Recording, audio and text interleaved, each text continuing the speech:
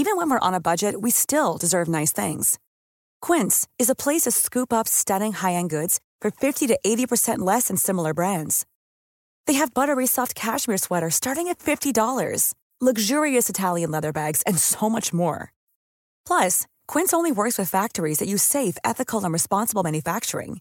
Get the high-end goods you'll love without the high price tag with Quince. Go to quince.com/style for free shipping and 365-day returns. Connecting to the big show. In 3, 2, 1. She got into my arms. She loves flowers. And I was like, I'm so sorry. She has autism. She was like, she's fine. Well, on Oliver Plunkett Street in the middle of broad daylight, there's a group of young men just getting high. For somebody coming in off an ambulance trolley, I have found that we physically do not have enough trolleys. Join the conversation. Call 0818 96 96 96. Text or WhatsApp 083 396 96 96. Email opinion@96fm.ie. This is the Opinion Line with PJ Coogan. Cork's 96 FM. Throw something out to you before we even kick off this morning. So it's that time of year where, you know, the kids will be going back to school soon, next few days, maybe week and a bit. And the last few spins, you're having the last few spins around Cork, maybe down into Kerry, maybe Waterford, that kind of way. And you can come across a place you've never heard of before, a place you've never found before, and you go, but you take a look at this. Isn't the cutest little place? Little villages and hamlets and one street, one horse places. This is the time of year you discover them, just before the kids going back to school, and you think, why didn't I discover this before? We could have come down a few more Sundays, or a few more Saturdays, or a few more afternoons. Is there anywhere like that you have discovered quite by accident, and you will go back there at the first opportunity? Just a thought to throw out there on a Monday morning. There's one that I discovered last year, having heard people talk about it since forever, and I will be going back there in a couple of weeks' time. It's not a town or a village, it's a place that so many people had talked about, and I will be going back there in a couple of weeks' time. So your charming little place that you discovered quite by accident and will always go back to. What's yours? All right, we'll come back. Just something light to deal with on this Monday morning, because we have such sad news to open with. The Ironman, I remember when they brought it to y'all. Remember the excitement when it was announced a few years ago, that the Ironman was coming to y'all. And until you're down there in the thick of it, as I was the first year it was there, just reporting on it, observing it for this programme. We did a big feature on it for this programme when it was brought there first.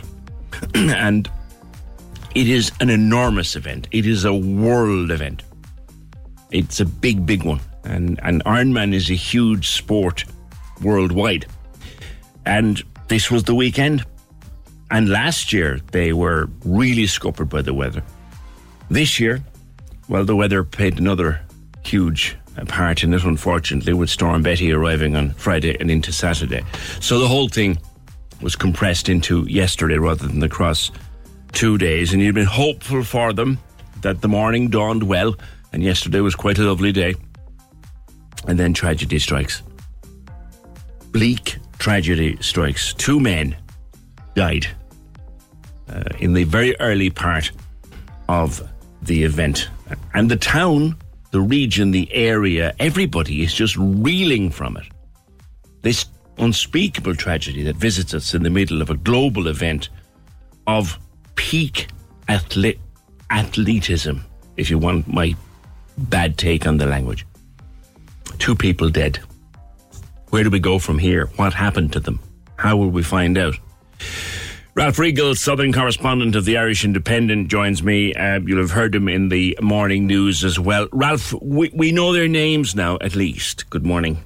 Good morning, PJ. Yeah, we do. The 65-year-old Ivan Chittenden, who is an executive from Toronto in Canada, and it's understood that he was in Ireland on holiday with his family, and competing in the All-Ironman was supposed to be one of the highlights of that holiday. The second deceased is a 44-year-old man called Brendan Wall. He's originally from County Meath, but he has been living in Solihull in Birmingham in the UK for a number of years.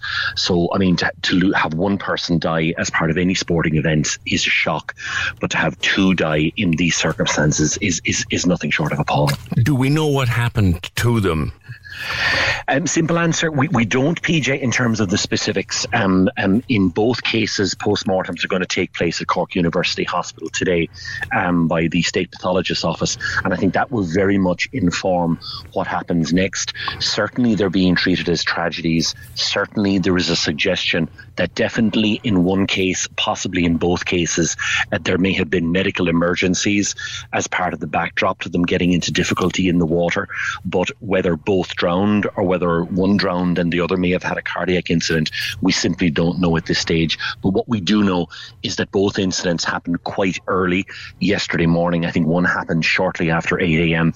The other happened just before 9 a.m. So they very much happened at the start of competitions in the Ironman, and they both happened in the water element of the competition. Now that element had been changed owing to the weather conditions, Storm Betty. They'd shortened the course, but the water was very rough. It certainly was, and I think anyone, PJ, that has seen social media images or video clips of the competitions, particularly the entrance going into the water, would realise just how challenging the conditions were. Of course, a lot of the elements of the Ironman were postponed from Saturday because, of course, you had Storm Betty on Friday night into the early hours of Saturday morning, and there was a significant amount of debris on elements of the course. So all the elements of the Ironman were taking place on Sunday, and I think a reflection of the conditions was the decision to reduce the length of the sea element to 1.9 kilometres. And talking to some of the competitors, the most difficult part was the first couple of 100 metres into the water. The waves were quite strong, the current was quite strong, and I think a lot of people found that very difficult. Once there was a marker where swimmers turned, and apparently once they made the turn, everything was fine. It was much easier and much less challenging. But I suppose the question is going to arise, you know, it was shortened in terms of its duration, but should it have gone ahead at all? That's certainly one of the questions that's being asked locally. The other question that a lot of people have asked, and I think it is something that will probably be addressed over the next week or so, is whether, in light of two confirmed fatalities, whether competitions should have been suspended. Certainly a lot of other sporting events, when there is a situation like that, immediately the event is suspended. And it led to quite incongruous scenes yesterday where people were celebrating having successfully completed the Ironman, an incredible feat, and people are fully justified to celebrate that type of achievement. But to have people celebrating on the streets and then they discovered a couple of minutes later that people had died, it certainly led to very, very strange atmosphere and very mixed emotions. Has there been any statement from organisers with regard to that, whether or not it should have been? Has the question been put to them whether or not it should have been allowed to keep going on? It has, but there's not been any response. They've not gone beyond a statement that was issued around lunchtime yesterday, PJ, where they were saying that they were saddened by the deaths of two competitors, and they were paying tribute to the volunteers and the medical personnel who had done everything that they possibly could to assist these two individuals. And I think it's very important to say that, the medical personnel, the safety crews, the RNLI, the Coast Guard, the Gardaí, everybody did everything that they possibly could to assist these two individuals. Unfortunately, they weren't able to save them. So, Ralph, we'll have postmortems today, a file for the coroner's court with inquests, one presumes, in early 2024. Yeah, that's certainly the indication that we've been given, PJ, is that the postmortems will take place in CUH today. A file will be prepared by the Gardaí for the Cork Coroner's Court, and that's not expected before the early part of 2024. All right, Ralph, thank you as always. Good morning, PJ. Thanks, Ralph. Ralph Regal from the Irish Independent. Do we think of everyone who was involved down there, but we think particularly of the families and friends and those who knew and loved Brendan Wall and Ivan Chittenden. Did I hear, maybe I'm wrong, did I hear that Mr. Wall had some familial connection to the area going back a generation? I don't know, I thought I did, but maybe that's changed. 0818 96 96 96. Now, Dara Fleming, you were down there yesterday watching the event, and you were tweeting about it. What an awful tragedy. At what point did you get a sense, Dara, that something was really wrong? Morning. Good morning, PJ. How are you? Yeah, like it's awful. You know, it's something like this happening on a day where you're going out expecting to celebrate someone you love doing something incredible, and then the family's having to deal with the reality of a very different outcome is terrible. But we found out quite early.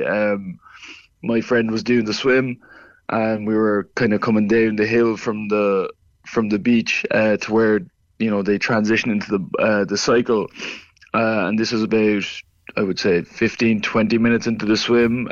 2 ambulances passed us with the sirens blaring, and then there was several more emergency vehicles passed a few minutes later, and at that point we were getting text updates from different people we knew that were around the Ironman telling us that someone had drowned in the water.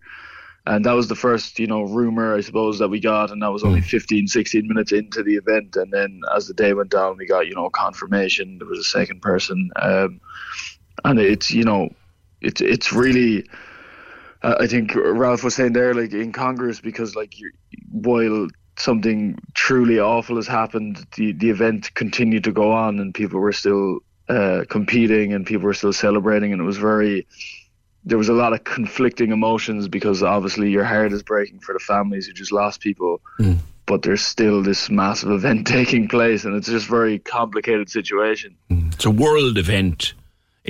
And how many competitors roughly, Dara, do you know? Oh, I know from like the full Ironman there was about 600 doing it. There'd be more doing the half marathon. Then there was the the half Ironman. Then there's the pro half Ironman. So you're looking at over 1,000 people doing it. Like, yeah. How did your friend do? Did they finish? Yeah, no, he finished around 7 o'clock last night. So, and we were just, in light of everything that happened yesterday, like, just happy to get him in. But I think, naturally, once the rumours started happening during the swim, everyone was very anxious to get everyone out of the water. And once people were out of the water and onto the bikes, people could kind of relax a bit. But there was still, all day. Obviously, the day went on, and you're cheering on the people you're cheering on for, but there was still that atmosphere of, like, people have died at this event, and that's not an insignificant thing. Were the athletes aware, Dara, of what had happened as they got on their bikes or got into their running gear? Were they aware? I'm not certain. I know my friend knew, but I don't know if he knew straight away. Yeah. But there would have been chat between the cyclists and stuff, and maybe some umpires might have let them know what the situation was. But it's hard to know for sure if everyone knew. Yeah. And then there's, people who cross the line at the end, and they're delighted to have crossed the line, and that's when they find out people have died. And that's very, the highs, the range of emotion there, going from a super high to a shock like that isn't insignificant either. It's an incredible achievement for your friend to complete and complete in what sounds like a decent time, and then the emotional high of doing that, and then the realization, well, someone didn't make it, 2 people didn't make it. Like, yeah. We've talked so many times about mental health, Dara, you and I. Like, how is your friend in realising that he made it but others didn't? How is he? Were you talking to him about it? Yeah, I was talking to him, and he was still he was like very tired after the event, so I don't even think it fully landed with him last night. Like the brevity and the actual weight of what, like, 2 people dying at an event hadn't really landed with him yet. So I must have a talk with him later and see who he is, but it just, I suppose it speaks to how dangerous these events are and the risk you're taking. taking part in them, like there's no guarantee of your safety, no matter how much safety precautions are put into place. They're really dangerous. So I think I don't know what's going to happen going forward, whether the event's going to continue to take place year on year, but it is a risk, and my heart definitely goes out to the families who are dealing with this. It's especially just for me, what I've been thinking about is it's a day that you're expecting to be really celebrating a massive achievement of your loved one, and your reality turns to your loved one isn't coming back, and that is really, really unbelievably sad. And I think just people should focus on supporting the families rather than anything else. Indeed. Dara, thank you. Dara Fleming, and again, to remind ourselves, Dara reckons the bones of 1,000 people took part in the elements of the event. There was a pro event, and there was a full event, and there was a half event, and all that. We'll think again and mention their names and remember their names: Brendan Wall and Ivan Chittenden. And as Ralph said, Mr. Chittenden had come from Toronto to take part. He'd brought his family over on holidays to Ireland, and the highlight of that holiday was to be doing the Ironman Triathlon in Youghal. Can you imagine? You can't, can you? What they are going through right now, today. 0818 96 96 96. Stephen says we should look at why the organisers should have cancelled the event in the light of this tragedy. If I look at the likes of Rally Ireland, they cancel if there's a tragedy. There was a swimmer on the news last night, a good swimmer, who said they were swimming against the tide. There's a lot we need to know. I did hear an interview to that effect, Stephen. They said it was very tough for the first couple of 100 metres, but then when you got out, you were okay. And out onto the main swim course itself, you were okay. And once you hit the turn, it was fine coming back in. So the start of the swim, certainly, and the video, there were different videos going around as to how rough it was, but it certainly wasn't flat calm, put it that way. John said you hear people saying it should be called off, but why would you? I don't know. I do not know is the answer to that question. Should it have been called off? Your thoughts were very welcome. Should they have stopped it? They could have stopped it straight away. They could have just got people out of the water, we're cancelling the event, or they could have gone to the bike stop, whatever. But they haven't made a statement so far as to why that decision, or what influenced their decisions. But again, the most important thing are the two people, the two families, the two circles of friends, the two circles of loved ones. Those of Brendan Wall and Ivan Chittenden. Let's repeat their names for the last time. And again, I'm trying to pick up on I heard that Mr. Wall had connections locally. Is that wrong? I heard he had. 0818 96 96 96. Join the conversation. This is the Opinion Line. With Hidden Hearing, focused solely on your hearing health for over 35 years. They're all ears. Visit hiddenhearing.ie. Corks 96 FM. Question 10. What county is the smallest in Ireland? Loud. As my hands are shaking, Sarah, I don't know about you. My hands are rattling here. You're killing me here, lad. Please be loud. You said loud. Now I feel really bad for making you wait to tell you've just won 2,000 euros. Boom! Shaka! Laga! I'm in love with the money. Yes! A junior boom shaka laga! Yes! Sarah, you've just won 2,000 euros. Oh my God, thanks so much. The $2,000 minute. I'm getting money. Listen to play at 7:40 and 8:40 every day. Lorraine and Ross in the morning. The money. On Corks 96 FM. There's a story watched from the UK today with some interest. The sentencing of Lucy Letby, who was convicted of murdering 7 babies and wasn't in court and won't be in court for the sentencing, which means she won't be listening to the victim impact statements from the affected families. The Guardian is reporting overnight, and other papers too, that there may have been other cases, and many other cases will now have to be looked at again. She's likely to get a whole life tariff. There is provision for that in British law, but she'll be sentenced at some point today. So we keep an eye on that. If we get that before the end of the programme, certainly let you know. 0818 96 96 96. Now, I mentioned Storm Betty. Some rain fell on Friday evening. There really was some. It was almost biblical for an hour or two. I was watching it out the back window. And then the video started coming in. Carrigaline got an awful doing on Friday evening. The main street, the usual places that you expect to get hit by floods when Carrigaline is affected. But Janeville, that brand new estate on the way in. So if you don't know where Janeville is, as you drive into Carrigaline, there are two estates. There's a set of traffic lights, and there are two estates, one to the left, one to the right.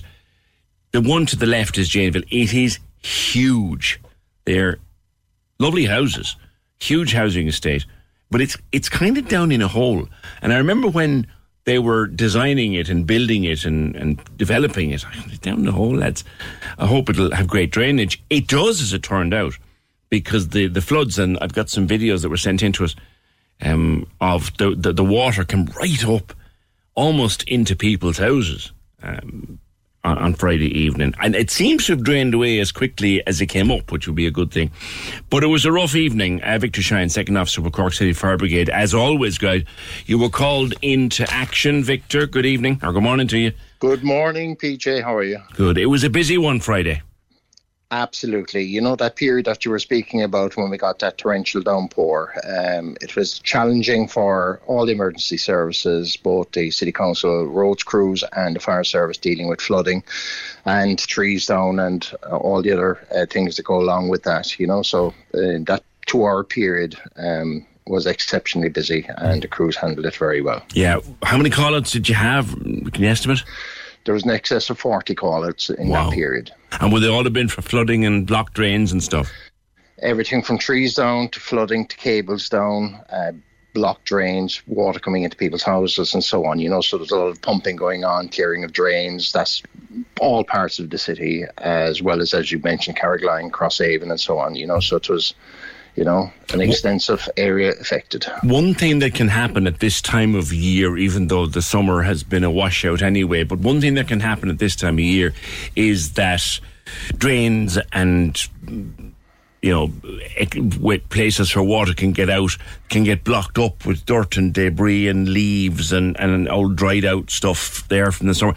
Was that the case this time? Did you have to clear drains? Were the drains blocked? Yeah, it would be a kind of normal situation where road crews would have a maintenance program for clearing drains and so on. But it was the volume of water coming down and the size of pipe work, you know, for these exceptional circumstances, the infrastructure can be overwhelmed and it's very difficult to plan for these unusual circumstances. But any piece of debris over a drain, from a paper bag to a piece of cardboard, can actually affect these things dramatically. So again, it's just having crews out there clearing it and getting the levels down as quickly as possible. Yeah, and everyone rallied to the pumps as always, Victor, and thank you guys for your work. It did seem to subside almost as quickly as it came up, which was a good thing. Absolutely. A lot of it would have to do with the tidal conditions as well, you know. So if the tides are on the way out, you're lucky that the water can drain into the rivers and so on. But if you have a high tide, and whether it's springs or neaps, all different factors that can affect the various floodplains that you have in the city. So again, due to the nature of the heavy downpour and the tidal conditions, that the water did drain very quickly. So there was, you know... Was low-lying areas, I expect, that were worst affected? I'm thinking in particular of Janeville. I've never seen that happen in Janeville before. Were you called? Yeah, there's a lot of unusual areas. South Terrace now, Oaktoker, Dean Rock, all those kind of areas. Lots of areas affected. So Crosshaven Road was flooded, Carrigaline was flooded, Janeville was flooded, and so on. So it was everywhere. So just the infrastructure was overwhelmed throughout the city and county. And thankfully there was no one injured. Was there damage to property? Did people have to face the unpleasant task of wringing out their carpets? There were some properties affected by the flood waters, and the crews were there pumping out particular premises and so on, you know. So there was a bit of a recovery phase after the flooding. So All right. Victor, as always, thanks to you and your crew for the work that you do for us. Victor Shine, Second Officer for Cork City Fire Brigade. So a busy one on Friday evening for everyone. Can I just mention this? Because if I don't, I'll forget it. And it's one of these lovely things we're asked to mention on a Monday morning. Congratulations to Gary Duff Outdoor Bowls Club. They won the OD Cup, the Intermediate League, yesterday, playing Blackrock Bowls Club in Clontarf. It's a lovely sport. It is a lovely sport. I couldn't play it to save my life, but outdoor bowls, not bowling now, that's out in the country, not that, or not 10-pin that's blowing the Coliseum. No. This is bowls. It's a lovely, sedate game played on a lawn, a game of massive skill. So well done to Gary Duff Outdoor Bowls Club for that. It's one of these things you could actually, if you know Gary Duff, and I live very near it, but you could be wandering along with the dog and there'll be a fella playing or a couple of people playing. It's a lovely, relaxing game to watch, so it is. But well done to Gary Duff. Just that Lucy Letby story, the more you read about it, and I was reading a lot at the weekend, the more you read about it, the more bizarre it becomes. She's been convicted of 7 murders, but they are reviewing dozens of cases, dozens of babies who became seriously unwell while she was on shift at this hospital. And there's a lot of others are saying some of her family and friends are saying she's completely innocent of any wrongdoing. She's very likely to serve a whole life tariff. It's something we don't have here. At least I don't believe we have. I know we have 40 years for the killing of a Garda in the line of duty, but we don't have a whole life tariff. She's likely to get a whole life tariff, which means she will never leave prison. She's currently in custody in the same jail as Rose West. Rose West was the last woman. She was the second last person to get a whole life tariff. Rose West has a whole life tariff. The other person, there's only 3 women in the history of British law have gotten a whole life tariff. Rose West was the one that comes straight to mind. The other one was a woman called Joanna Dennehy. I know nothing about her, but it was to do with murders in Peterborough. But it looks like Lucy Letby will join them as a whole life later today. Later today, she's due to be jailed. She's due to, well, she won't appear, but she's due to be sentenced at Manchester Crown Court. 0818 96 96 96. If we can shine a bit more light on that case later this morning, then we will. Where am I? Oh, yes. Join the conversation. This is the Opinion Line. With Hidden Hearing, changing lives with the latest hearing health technology. They're all ears. Visit hiddenhearing.ie. Cork's 96 FM. Win a pair of Apple AirPods with Cork's 96 FM. Just take our 10-minute music survey and you're in the draw. Tell us the tunes you'd listen to on repeat and what songs we should delete. Win your very own Apple AirPods. Give it a go right now. Find the link on Instagram, Facebook and Twitter. Or c96fm.ie. On the Iron Man, Bernie says, I'd love to hear or to know the reasoning behind why the event wasn't stopped after 2 people had died. Well, as Ralph Riegel said earlier, Bernie, I'm sure it's a question will be put to organisers in the fullness of time. It has already been put to them, but they haven't said anything other than their initial statement where they offered their condolences to all those friends and family of the 2 men, Brendan and Ivan, who passed away. But it's a question that will no doubt be asked repeatedly until an answer comes. Bernie, thank you. Dara on Storm Betty.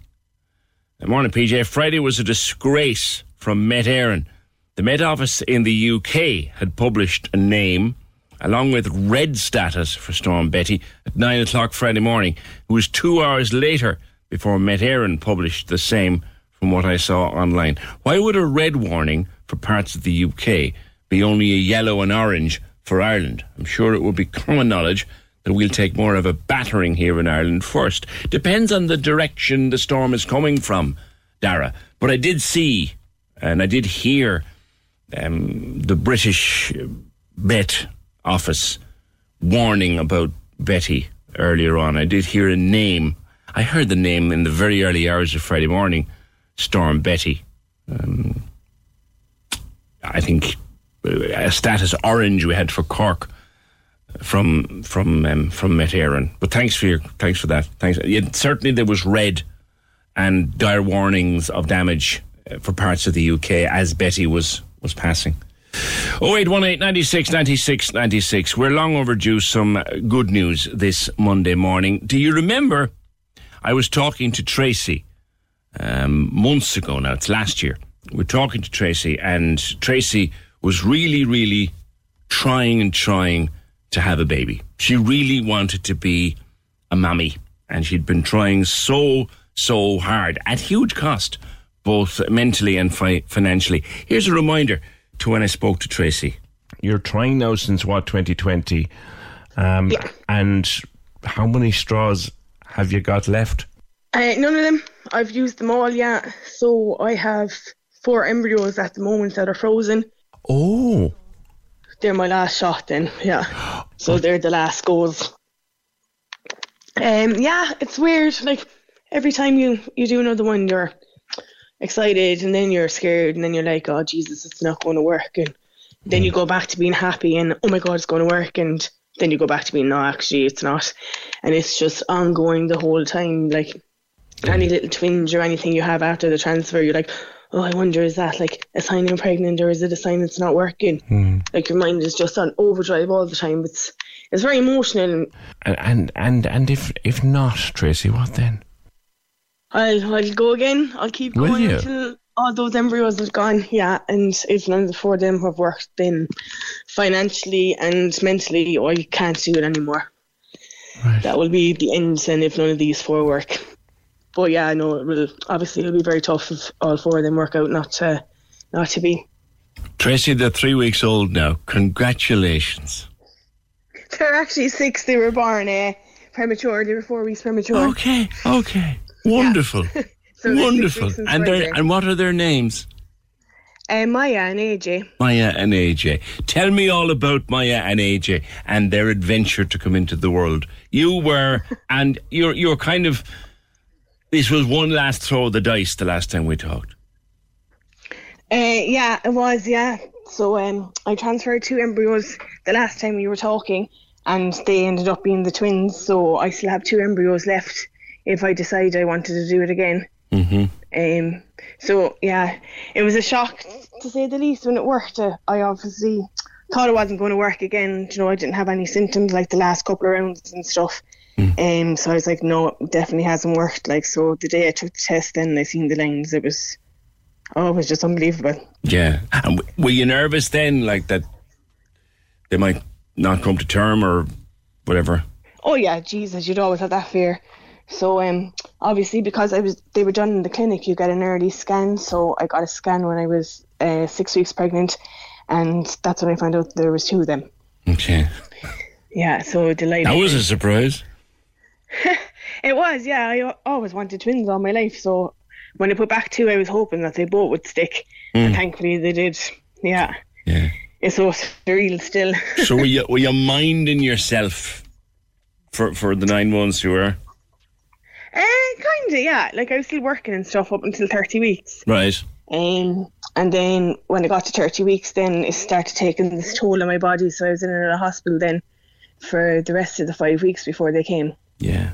And they were premature. Was that to be expected, or did you know? Yeah, they were always going to be a bit early, but in the end, my kidneys weren't great. They were all starting to cause problems and stuff, so they had to take them out then. Okay. Was that nerve-wracking? Yes. It was a bit, yeah. I was told my section date would be the 19th, and then it got moved to the 11th of July because they thought I had pre-eclampsia. And then the morning of the 7th of July, they came back to me after I was in severe pain all night with my back. I thought it was, but it was actually my kidneys. And they were like, actually, they're coming today. I was like, what? Yeah, so the midwife was standing next to me, and I was like, oh my God, I think I'm going to cry. She was like, I think I'm going to cry too. She was like, that was a shock. Yeah, so I had to ring my sister then. She was my birthing partner, and I was like, actually, don't go to work today. I was like, they're coming today. So she was up in a heap then, running around the place.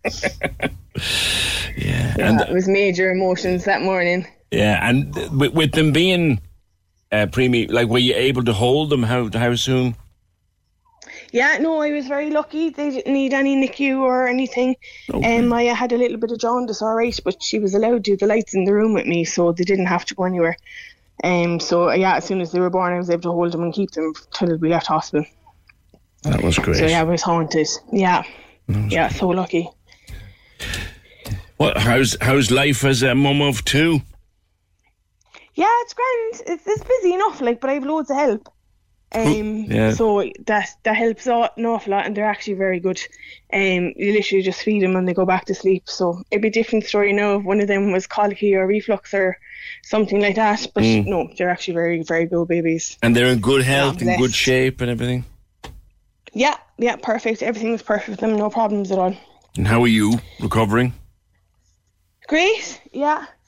Yeah, it was tough at the start. Like, I had a tough birth. I ended up having to have a blood transfusion and stuff after the section and things, and I was very sick. Yeah, so they actually asked my sister did she want to stay in the hospital with me so that she could help to look after. You there? Sick enough. I didn't know I was as sick as I was. Yeah, can you hear me? Yeah, I can. Yeah. You didn't know. Like, were you out of it or what? Did they? No. I know nothing about this. I'm just a man. Did they put you under for a cesarean or what did they do? No. No, you get an epidural in your back, so you're numb from the waist down. Okay. Which they couldn't put in either. It took them an hour and 20 minutes to do it. My poor sister was outside waiting to come in, thinking that they were after being born, because they told her if there was problems that I would have been put to sleep and they would have been born without her being able to be there with me. Right. So she could hear babies crying, and she was like, "Oh Jesus, they're after being born," but they just found it very hard to put in the epidural. Yeah. So they finally got it in anyway after an hour and 20 minutes. Normally takes like 15-20 minutes. So yeah, it was a long time. They couldn't find that can happen, you know, that they couldn't find it. Yeah. I had so much fluid at the time from all the swelling and stuff that they just couldn't get it into the right place. Yeah. Yeah, so afterwards then the nurses and the midwives were like, "You're a totally different person to what you are on paper." Like, they were like, "We can't believe that you're sitting up and chatting away and talking to us, because my stats on paper, I should have been in the high dependency unit." Really? Having people watching over me. Yeah, they said they couldn't get over that the two people were the same people. Like Mother Nature had realised maybe that you have an important job to do and do pretty much on your own. So yeah, it was fun. Fun was one word for it. Yeah, no, I was fine. You know, I just felt tired and stuff, and I just assumed that's what it was. Like, but the thing that people might not remember here, the thing people might not remember here, Tracy, is, and I probably should have said it, you're doing this on your own. There's no partner. You're doing this on your own. Yeah, I conceived them on my own, but halfway through my journey, I actually met a fella, and he was all delighted for me to go ahead with my plans still. Okay. So yeah, so I do have a partner, but he's not the twins' dad. Okay. But yeah, so I just make random. You just made a dad out of him, like, you know? That he's hugely supportive and all that, yeah. Oh yeah, he's fantastic. Brilliant. So, you were. I don't say you were never going to give up, because that clip I played earlier on, like, if the two that was implanted then didn't work, you were going to have one more go. But it's brilliant. There's huge support out there for you, by the way. Thanks a million. Lots of people thinking how wonderful it is, you know, and they're delighted for you. And Maya and AJ. Yeah. All right. And a very, very proud mammy, and everybody else is really proud as well. And it would great. I'm so thrilled and so delighted for you. I really am. Now, I will tell you this: as a father of twins, Tracy, can I give you a small? I am, yeah. Can I give you a small bit of advice? Oh, I do, of course, yeah. The first 25 and a half years, they're the hardest. I love it. And don't do what I did when they were about 6 months, maybe, Maybe they were even 6 months old. Don't feed the wrong child in the middle of the night. I did that. I did that story. I did that. I am that soldier. But definitely with regard to the twins, yeah. To the first 25 and a half years of the hardest. But I wish you the best with it, Tracy. Thanks a million. Take care of yourself. Take care. Bye-bye. 0818 96 96 96. She has support around her and love and care. And that's just fantastic. That's fantastic. Because when we spoke to her back, it was November. When we spoke to her back in November, it was really like one more throw of the dice, because I can't afford it mentally and I can't afford it financially and I can't afford it physically if this doesn't work. So I'm so thrilled for her. Tracy, Mum, to Maya and AJ. Right. Yeah. Listen, the men still coming in, the reactions to what happened with Ryan Tubridy and Kevin Backhurst at RTE last week. Another story in the newspaper this morning now, to do with Kevin Backhurst, the new gaffer at RTE. A man who seems to be determined to pull the thing back by the scruff of the neck and take control of RTE and be a director general like a director general is supposed to be. He's quoted in one of the papers this morning now as saying he will simply not deal with Noel Kelly, the agent, not face-to-face, not one-to-one. He won't negotiate with Noel Kelly. He doesn't have a problem if Noel Kelly is your agent and if Noel Kelly is advising. He doesn't have a problem with that. He can't have a problem with that. But he won't negotiate with Noel Kelly, which is an interesting development. I'm gutted over what happened to Ryan Tubridy, says this on the phone. I was reading about Kevin Backhurst in The Sun yesterday, and he said about pay cuts, something along the lines of, if they don't like it, they know where to go. There's a lot of talk about public service broadcasting at the moment, but isn't it a public service to be kind? I can only imagine how Ryan Tubridy feels after not just losing his job, but also being the face of all these pay cuts. What I think you mean is, yes, Kevin Backhurst has also said that the days of astronomical salaries could well be over. The deal that was on the table for Tubridy was $170,000 a year, which for a national daily radio programme is in or around a going rate, in or around a very basic going rate.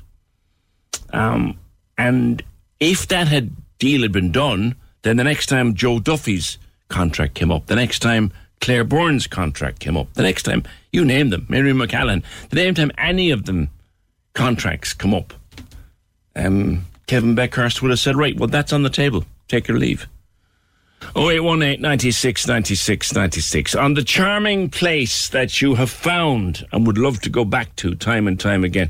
Murph's in East Ferry. Oh, yeah. Oh, what a gorgeous place. Murph's in East Ferry. I think it was the Kelly family who owned the house on the other side.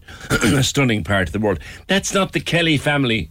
That's not the Kelly family who had some very cheesy hits in the 80s and 90s. Probably another Kelly family.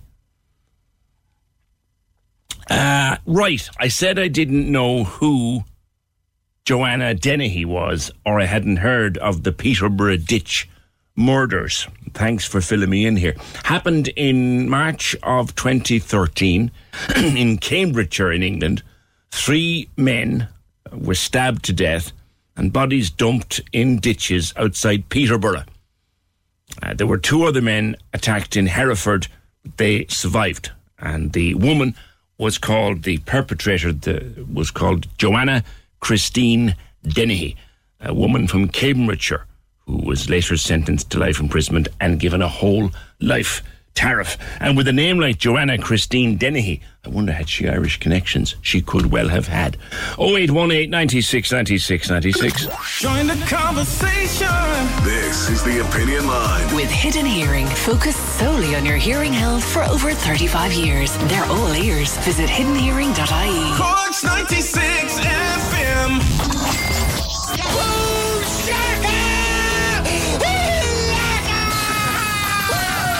The $2 Minute. Listen to play at 7:40 and 8:40 every day. I'm in love with the money. Answer 10 questions in 60 seconds to claim €2,000. €2,000. Lorraine and Ross in the morning. I'm getting money. Oh my God. The money. On Cork's 96 FM. The lines are live. Hello. Join the conversation. Call 0818 96 96 96. Text or WhatsApp 083 396 96 96. Email opinion@96fm.ie. This is the Opinion Line with PJ Coogan. Cork's 96 FM. Yeah, John says that house opposite Murph's that I was talking about a while ago, the one down, Murph's in East Ferry, the house opposite, was it the Kelly family owned it? And John says, yes, it was. That was owned by the Kelly family, and it was bought afterward by Michael Flatley. But was it, what I'm asking, John, was it this Kelly family? Was it this Kelly family? They were German, I think, but they had a massive hit with that back in the day, long ago. Just, does anybody know? Yes, it was. Yes, it was that Kelly family. Cool. 0818 96 96 96. The number, the text to WhatsApp 083 396 96 96, and the email opinion@96fm.ie. Now, over the weekend, it seems that the wildfires in Tenerife have died down. The weather changed a little bit over the weekend. They even had some rain. They had some torrential rain in Lanzarote on Sunday. Friends of ours, or relations of ours who were on the way back, were telling us their last day was spoiled by a downpour. But some rain did come, and it seems to have quietened down these wildfires across Tenerife. There was 12,000 people have been forced to evacuate their homes since the blaze broke out on Wednesday. It's spread across the northeastern part of the island. Now, Dee Daniels is from Cork and is an entertainer in Tenerife, and she joins me. It's pretty calm where you are, Dee. The resorts like Las Americas, Los Cristianos, Costa Deca, they haven't been affected by this at all, have they? Good morning to you. No, good morning, PJ. How are you? Hiya. How you doing? I'm doing good, thank you very much. No, they haven't really. It's life as normal. They're by the pool, they're on the beach, they're in the restaurants, they're in the bars. Weather-wise, it's hot. Yeah. We do have a little bit of it looks like a bit like a heat haze. I'm in the Adeje area. Yeah. And it looks like, I can see a heat haze over an ocean, but it's actually kind of like the white ash. But the air pollution and the air is clear. It's not. You can just smell it a little bit. You know it's what I sitting mean? over Tay-Day, but it is. Well, it's different. That's at the north side of that is where the pine forest, the fires are. But the seaplanes are in action. 14 helicopters. The firefighters. The difficulty that is and the complication on the control is the wind. The strong winds and the heat, the temperatures. And in this forestation area, it's very different to the south. There's ravines and it's difficult to get at them, with the helicopters and dumping the water. And they actually did also bring on, he's called Hercules, this 4-propeller plane. Looks like a monster, but he has the actual plane, the pilot is it's a fire retardant, that big red smoke stuff. So that's now here, so that should help with the situation as well. Yeah. It's not a part of the island that has much tourism, is it? Although the capital is an attractive place to visit, and that other it's a lovely place to visit. Puerto de la Cruz, and Santa Cruz is the capital, and Puerto de la Cruz and that area, it does have tourism. It's a different type of clientele go up there, slightly older. It's a much greener place, obviously, because of the rain that they get in the north. They get a lot. I more was than very we do in the surprised south. when I was there last year, actually, when we took the bus route, as you must do. You take the bus up to the capital. I was thinking, there's so much green here. I was amazed by an awful lot in the north because of the rainfall. Yeah. And because Chady sort of is in the middle to the west sort of side of the island, it dominates the climate. Yeah.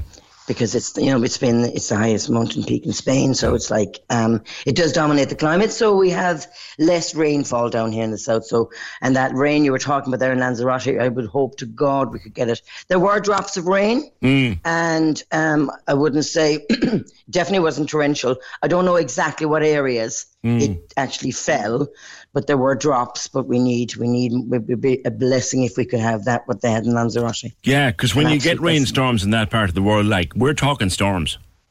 Oh, absolutely thunderous, tropical. Yeah, there's a massive down in Las Americas there. A fellow was showing me last year. It looks like a riverbed. It's not. It's a storm drain. Yeah, the Barranco. Yes. Yeah, in through Las Americas. Yeah. It looks like it's not a riverbed. It's a flipping storm drain. That's a storm drain. You have no idea the water comes down when it comes down. Yeah. Oh, unbelievable. Unbelievable. You could do it. We love it. We love it when it. Unfortunately, the tourists don't, but we do love it when we get the rain. How long are you there now, Dee? 25 years. Get away. I am. For my sins. What? I must have committed a few. Did you just go out on spec to get a few gigs and stay? No. I was a holiday rep before that. So right, okay. I was in different countries, working in different countries. And then they sent me to Tenerife. And I kind of reached the end of my tether with that. I was like, I need a change. And I've always been in the entertainment business anyway. So I branched into it, and that's where I've stayed. Right. And love it. Absolutely love it. It's a good... Again, there's a lot more entertainment and stuff down here in the south as well. Yeah. Is it a good place to live? I mean, you have the all year round climate, a bit of difference in the winter, all year round tourism, all year round work for an entertainer. Yes. So is it a good place to live? Yeah. Oh, absolutely. I love it. As I said, I've been here that length of time and I love it, you know. It's a little bit more complicated now for people like due to the Brexit with the British passport to get work and to move here and to live. There's a lot of complications and paperwork, and you have to so much finance and XYZ, 3 different types of visas, and to do it legally, it's a process. Yeah. Whereas if you have an Irish passport, they're crying out for workers here. Crying out for bar workers and restaurant and the magic thing, isn't it? The magic piece of paper is a 36-hour contract, and like they're crying out for workers. Absolutely. There's adverts. It's called, if anybody's listening and they fancy a change, Giz a Job. It's called GIZ, Giz a Job, and Tenerife, and they're always advertising I'm available, or can you know what, we need this and we need that, and chefs and all sorts of work, really. You know? And what's the pay like in terms of it's the cost of living is lower here than it is at home. Of course, yeah. But it's since the word COVID pandemic, since worldwide, everything's gone up. The cost of everything is soared. So the cost of living has gone up. It has been a little difficult to find accommodation, but with some jobs, it comes with the job, and obviously the weather and everything. The whole general makes up for you. In general, it's a good living matching the cost of living. You know what you earn. I have you. Yeah. You're not planning to come home anytime soon, and that's well, actually, I'm coming home tomorrow. Are you? I am, yeah. I am, just for a few days. I've got a couple of things to do. So, and I've got family over, cousins from England. They're over. So we're hooking up and having a family celebration for a couple of days, and then I'm back again. Back to the grindstone. Good to talk to you, Dee, and stay safe out there. Costa Adeje, miles away from the fire, and all the places you might be going and might be thinking about going, or might be planning to go in the next couple of weeks and months in Tenerife, Las Americas, Cristianas, Adeje, all those places. They're miles from the fire and dead safe, and it looks as if the fire is under control now. Pat O'Neill is on Gran Canaria. We've spoken before. Pat from Canary Islands Tips. We talked about this earlier in the summer, Pat. It's been a hot one, and those fires were scary for a bit. Good morning. Good morning, PJ. Yeah, they were very scary, and they're becoming very frequent. But I suppose the good thing there is that mainland Spain is on fire again this week, but it's not going to be that bad on the islands here, you know. I think they're talking about mid-30s is going to be the highest. And actually, that sounds good these days. It's crazy, you know. I was saying like 30s are the new 20s, you know. Yeah. Yeah. When I was over in Lanzarote there a couple of weeks ago, it got into the low to mid-30s a couple of the days, and the humidity started to come up, and I thought, this is getting a little bit uncomfortable. Then my friends were there subsequent to us, and it got very uncomfortable for a few days. They had to go in out of it. That's unusual, like. Yeah, well, actually, it's become very normal this year, you know. Right. If I go out now and I see it like 32, I kind of say, oh God, it's nice and cool. Well, it's cooler, you know. Yes. Which is crazy because I can never remember it being like that. You saw, if it went over 30s, it was very warm, you know. Yeah. You're there a while now, aren't you? Yeah, I'm here a fair bit now, you know, so I kind of have a bit of an understanding, you know. But like these fires are becoming more frequent. But actually, I don't know if Dee said it. They reckon that this one has been started intentionally. You know, that's how I got there was a news update. I subscribed to this Canarian weekly news thing, and they're starting to sniff at that now. That there could well have been started deliberately. Yeah.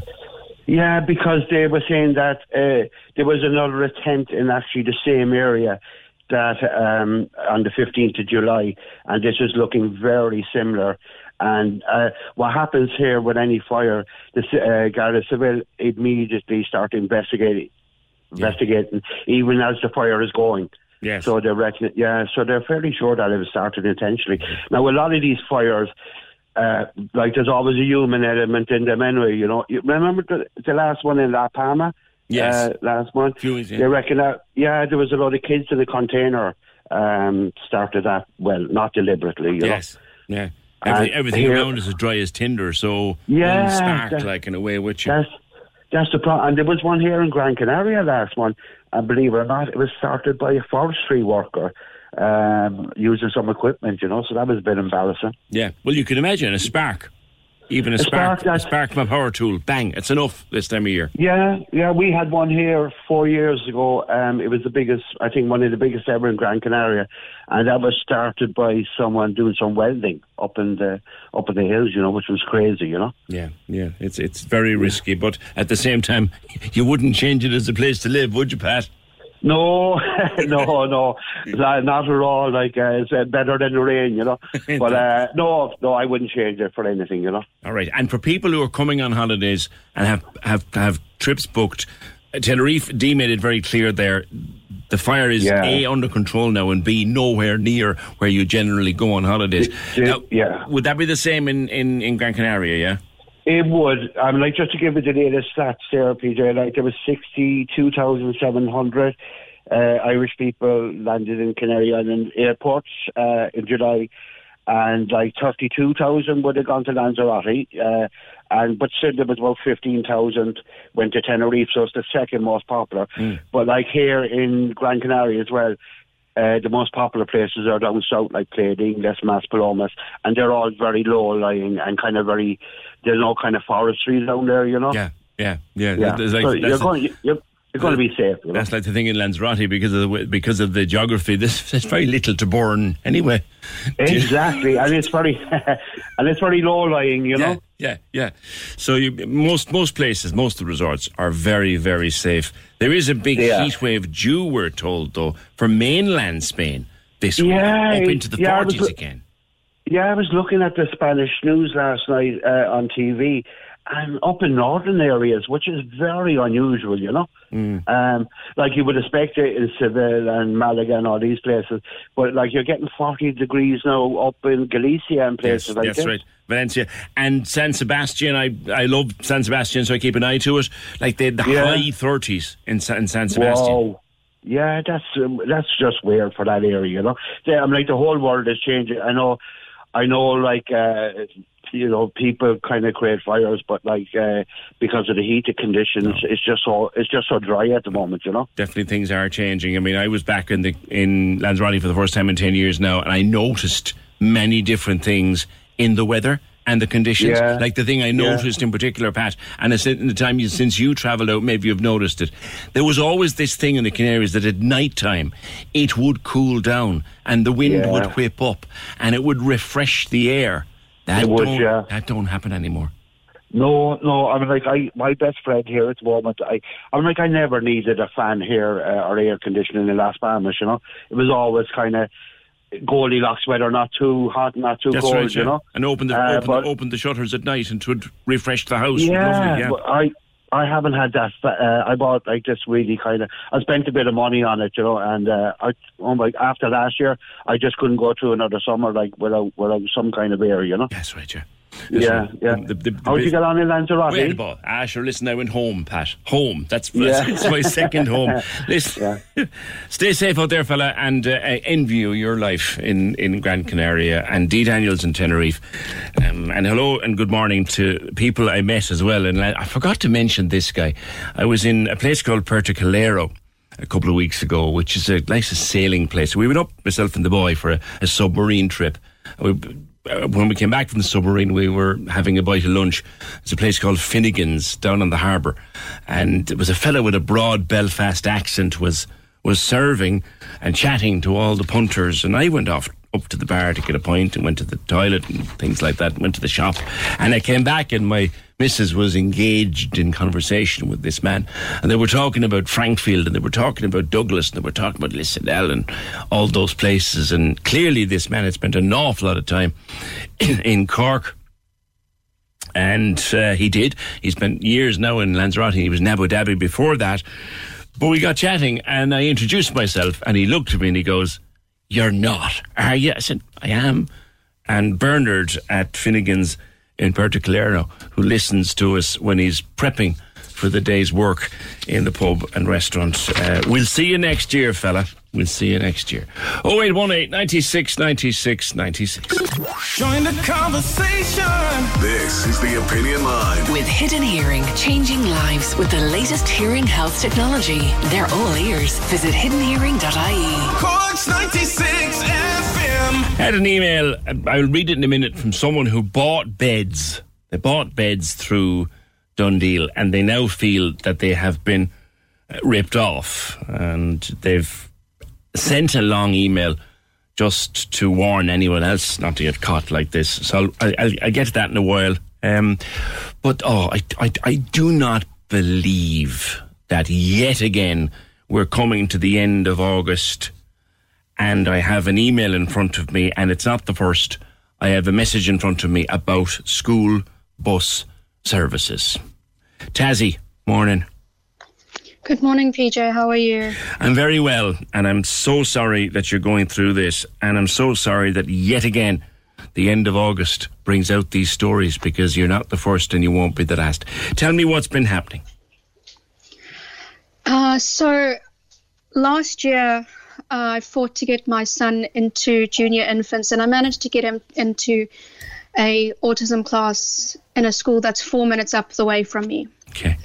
So as most people with children with autism know, they recommend the bus.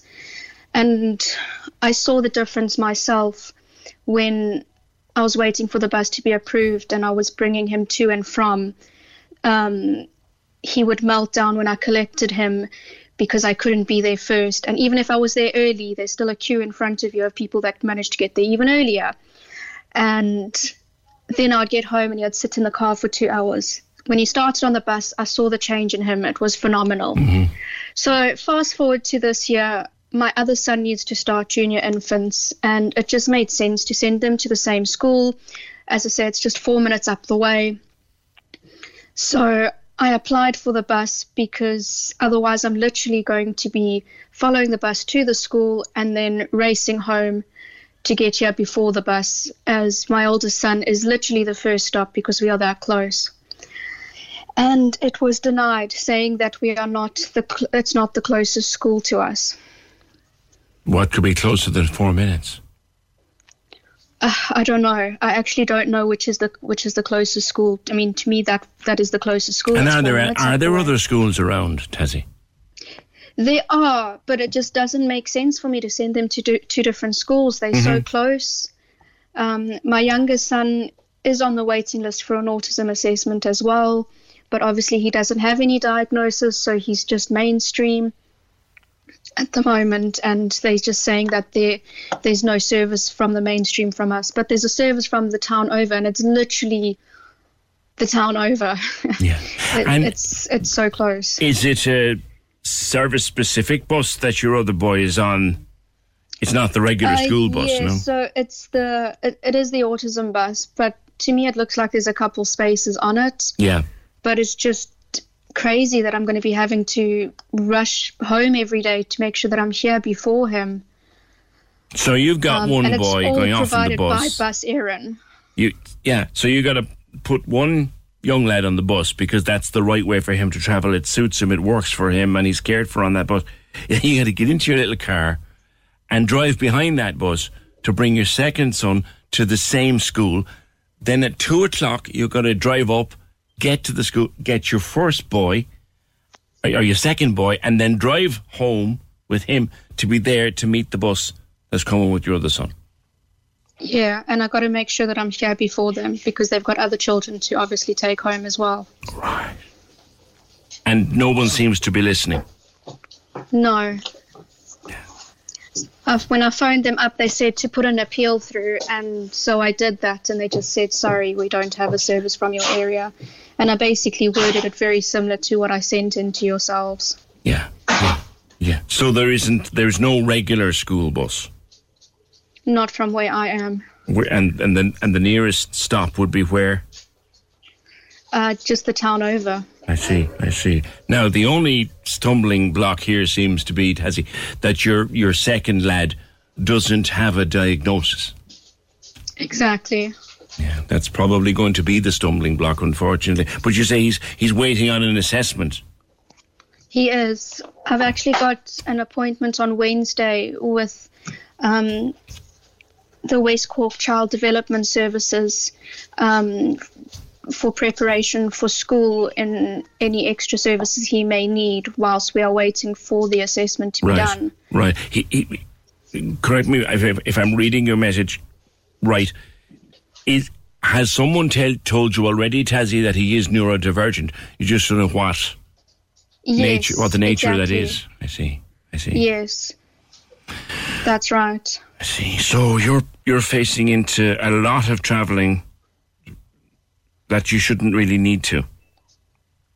Yeah, and it's not necessarily the travelling, it's just more the having to rush back before the bus and follow the bus. I mean, if I had both of them in the car, I wouldn't mind doing it, but it's made such a difference in my oldest son. And that's the important thing. Yeah. Exactly. Transport, I completely empathise here, Tassie, because transport for kids like that, whatever way it's done with the care on board and the mentors and it's fabulous for them. It really is fabulous.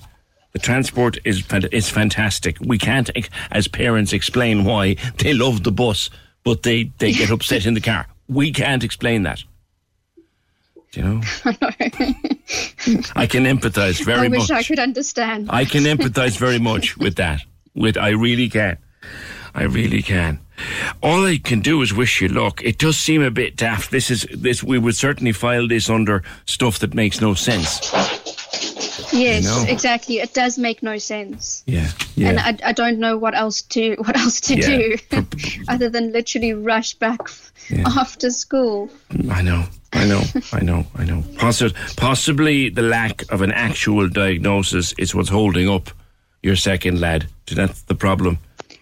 Yeah, but even without a diagnosis, it's still silly for me to have to rush back. It is. When I'm literally 4 minutes down the way and you're telling me it's because it's not the nearest school.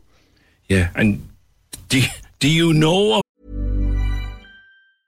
Ready to pop the question? The jewelers at BlueNile.com have got sparkle down to a science with beautiful lab-grown diamonds worthy of your most brilliant moments. Their lab-grown diamonds are independently graded and guaranteed identical to natural diamonds, and they're ready to ship to your door. Go to BlueNile.com and use promo code LISTEN to get $50 off your purchase of $500 or more. That's code LISTEN at BlueNile.com for $50 off. BlueNile.com, code LISTEN. There's never been a faster or easier way to start your weight loss journey than with PlushCare.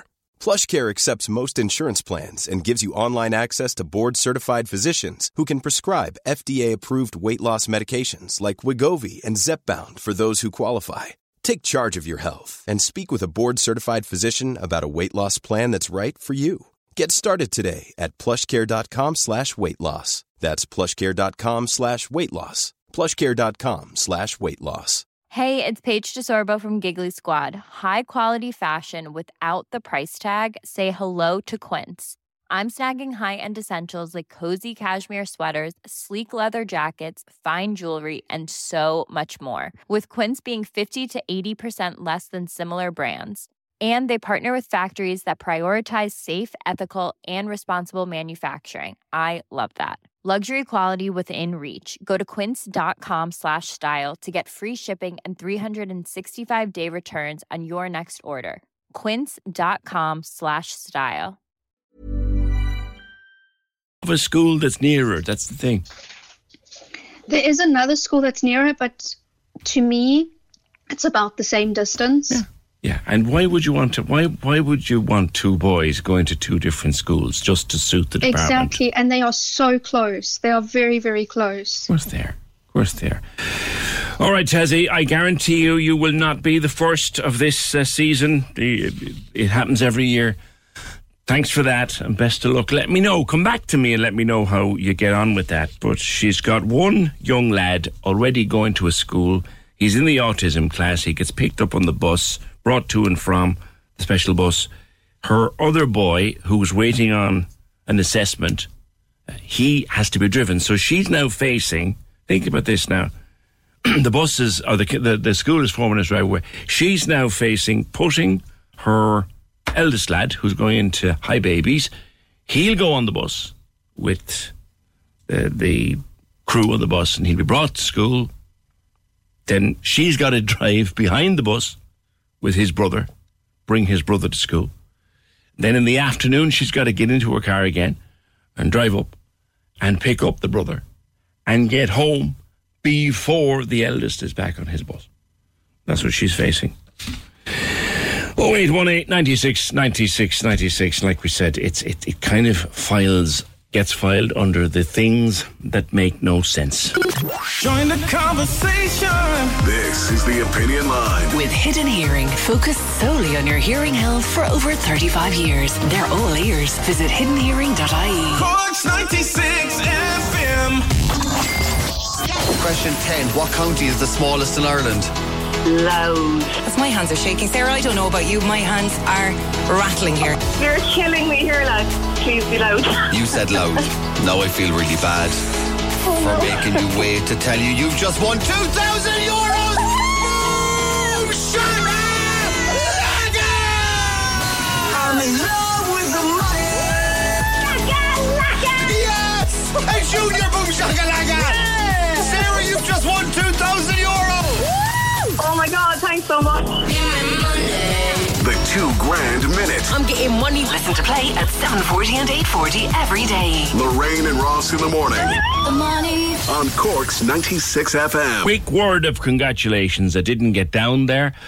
Look forward to getting there next year when it's back again. The second annual Spike Island Literary Festival took place over the weekend, and from what I'm told, was a fabulous success with great writers, great Irish, great Cork writers gathering for what is now an established literary festival, looking a lot at the kind of books I love, crime and mystery and that kind of thing.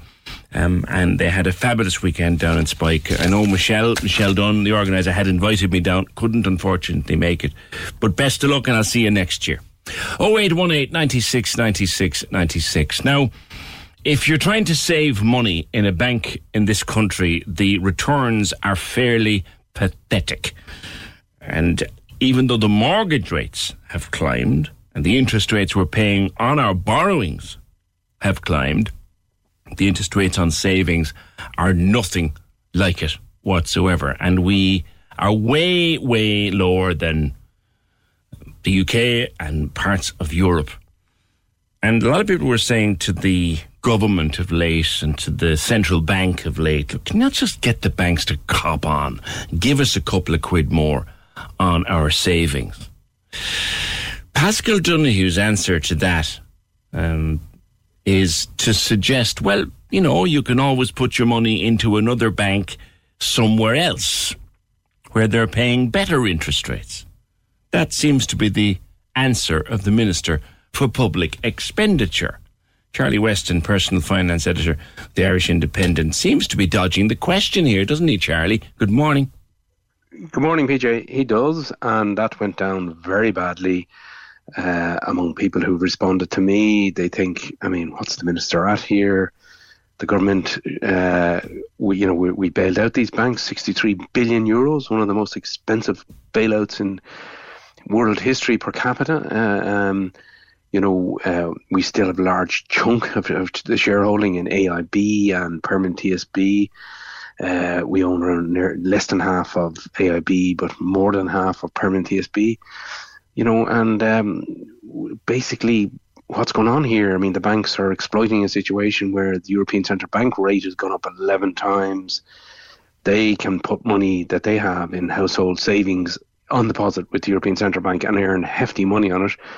And they can fund their mortgages with the money they have from household savers. And they're seen to be shortchanging people, offering meagre returns for those people lucky enough to have some savings. It ain't me, but a lot of people out there have savings, PJ. 151 billion euros in household savings. Most of it sitting in current accounts. Most of it sitting in what's called demand accounts, where you can get it immediately without penalty.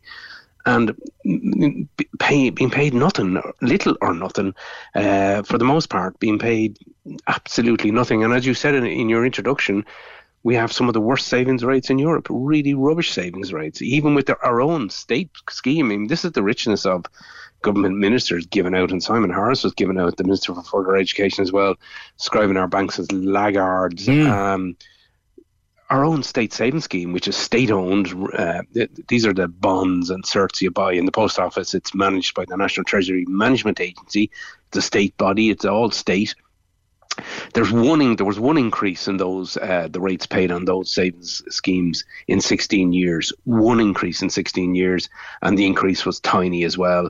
So they're paying little or nothing as well, bugger all, you might say. So kind of rich for the government to be giving out about the banks when the schemes they have, the state schemes, are pretty rubbish as well. So savers are very, very annoyed. Think they're getting the short end of the stick here.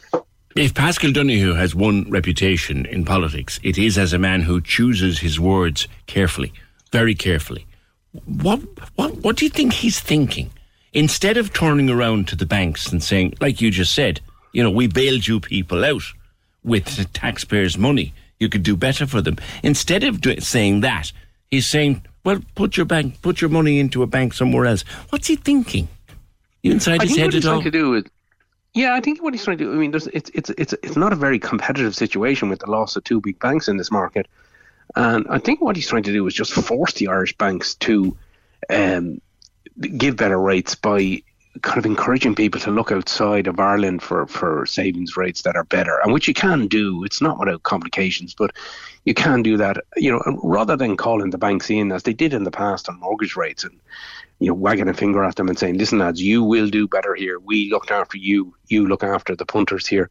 But that's what he's trying to do. I think he's trying to force the banks to have to increase their savings rates if there's an outflow of money. And, if a lot of money goes into a bank in Germany or something where you can get a better rate. And you can do that. There are kind of brokers in this country who can funnel money for you from Ireland into a bank across Europe, and it's protected under, say, the deposit schemes of up to 100,000 euros.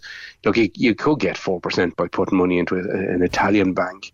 Britain is not an option because it's not in the European Union. But there is options, and I think that's what he's thinking. He's just thinking, if there's a big, if 30, 40 billion euros, or even 10 billion euros of that 151 billion euros in household savings, if that starts flowing out, the banks here will go, we don't want that. We'll pay more, because they do have some rates which are paying about 2%.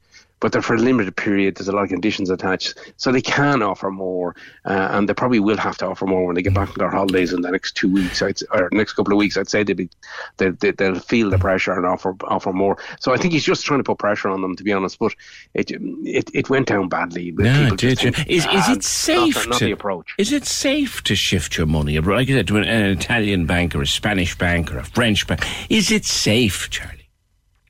Yeah, it is. I mean, because you know, when we had the global financial collapse, you know, we bore a big chunk of that. I mean, we had a very severe, great financial collapse here in 2009 on.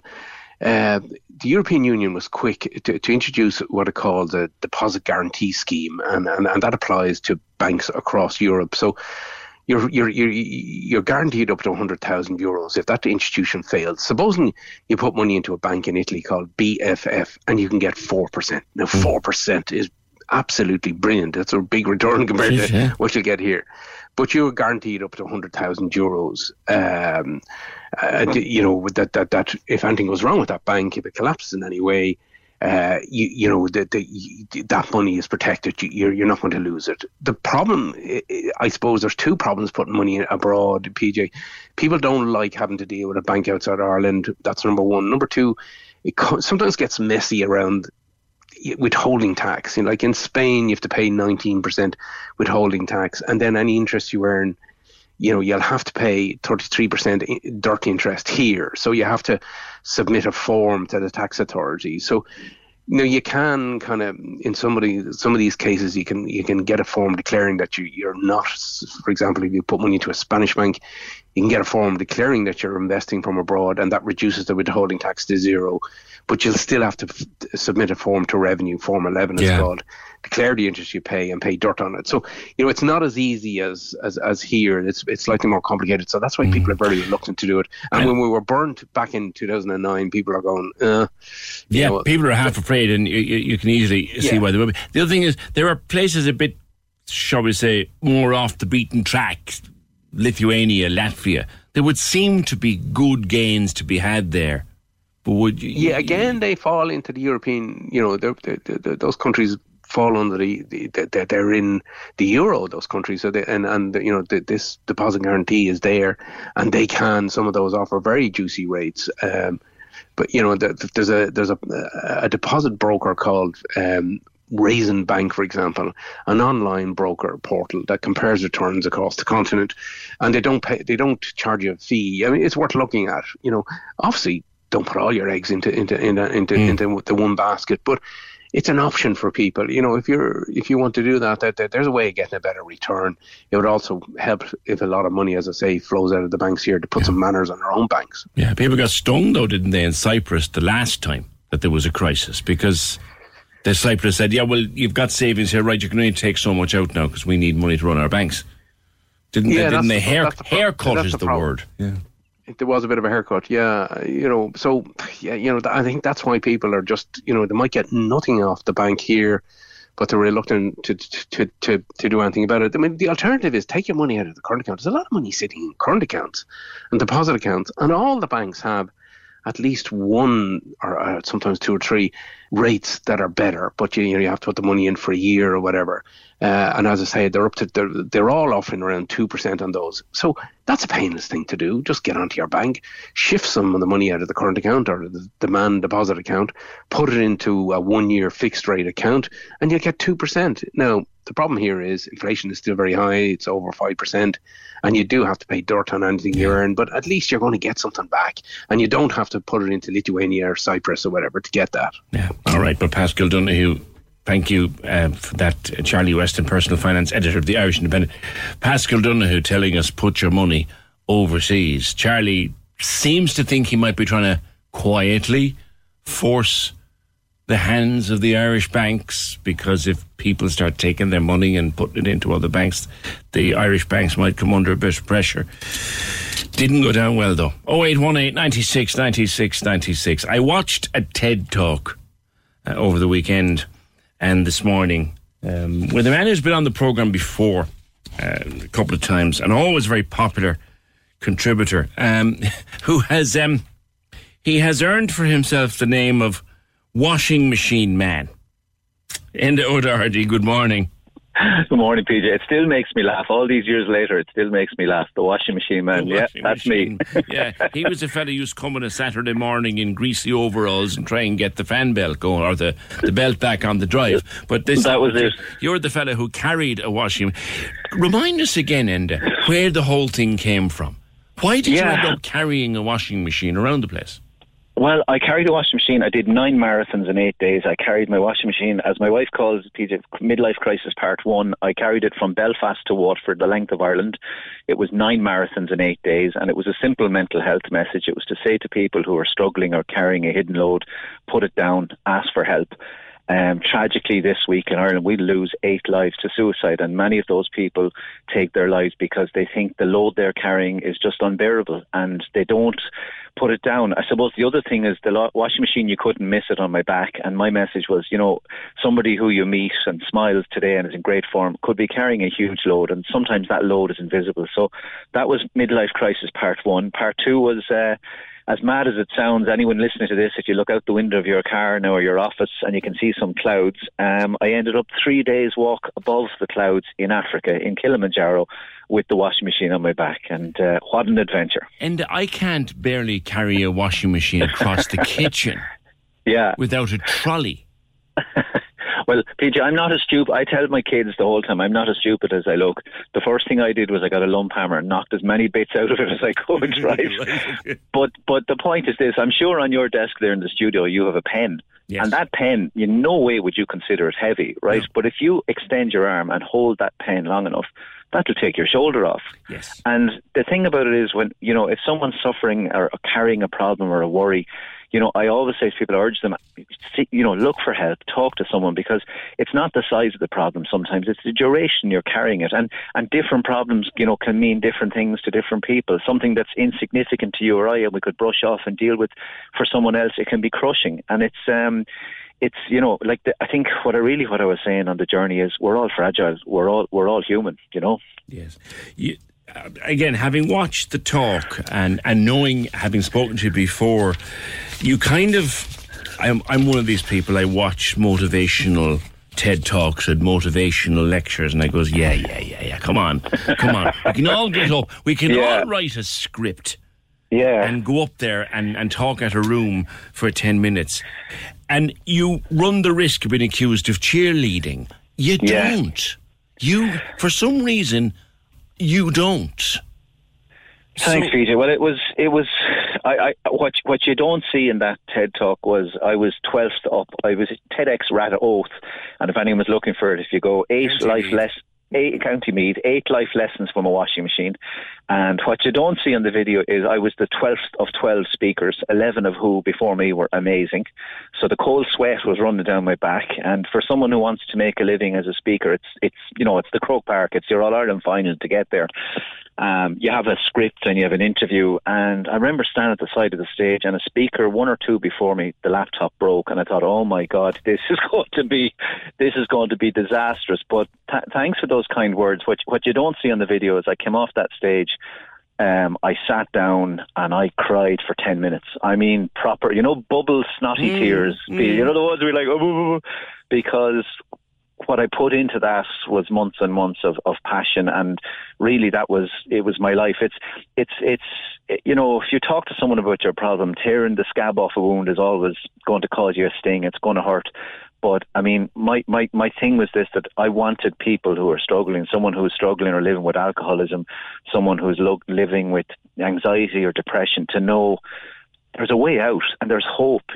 I sat in my garden shed, PJ, drinking 4 bottles of whiskey a week. Yes. I was on my way off this planet one way or another very quickly if I kept living the way I was living. And to think that I could end up on the famous red spot at the and TED, and my family and actually even the organisers gave out to me initially because I wanted to do things differently. So anyone who hasn't time to watch the video, I'll give you the first 10 seconds. What I did was I walked out, and the way normally people walk out and they're very Obama-esque and they hold the hands together like the president. And so I said, right, I'll do the Irish version. So I walked out, tripped, and went face first into the red spot and hit the ground. Here's the question. Was that part of it? That was 100% part of it. Half the theatre, because it's Ireland, went, oh, and the other half, because it's Ireland, burst out laughing. And when I was on my hands and knees on the famous red spot, I said, there are very few things in life that I know are certain, but one is everyone in life hits the ground hard. And after you hit the ground, there's only 2 things that matter. One is your ability to rise back to your feet. And the second thing that matters is who's there to love you, who cares. Everything else is just rubbish. That's the core of it all. And I think I had them in the first few seconds, PJ. I think they I knew the fall was staged. I yeah, kind of absolutely. guessed it. I did, because very badly. Could have been edited out of it anyway. No. But I took a couple of notes, and a couple of the things you said, and I would love to go through with you. One, sure. Life is meant to test us. Thank you, because I think, and I'm just going to throw this out to the room, there are people now who don't like being tested by life, and I don't think it's good for their resilience. Life is meant to test us. It is, yeah. You know, the very good friend of mine did an event in the west of Ireland there yesterday. He did 4 marathons over 4 days, and he was very nervous and he was very anxious going into it, and he was fit. And I sent him a text message, and he rang me yesterday to say it was the best text message he ever got from anyone. It was very short. I just sent him a message saying, when you're walking through the gates of hell, smile. And he said to me the amount of times he was in bits over the 4 days, and he just smiled because, you know, our ability to be resilient and get through life, it's so crucial, you know. And life is going to throw you a million challenges. PJ, I'm 55 the next 2 or 3 days, and I thought I'd grow old gracefully with my wife. And I'm going to tell you, and loads of men listen to this will relate this. I woke up the morning of my 50th. My hair fell out, my teeth fell out, my prostate fell out, my knees fell off.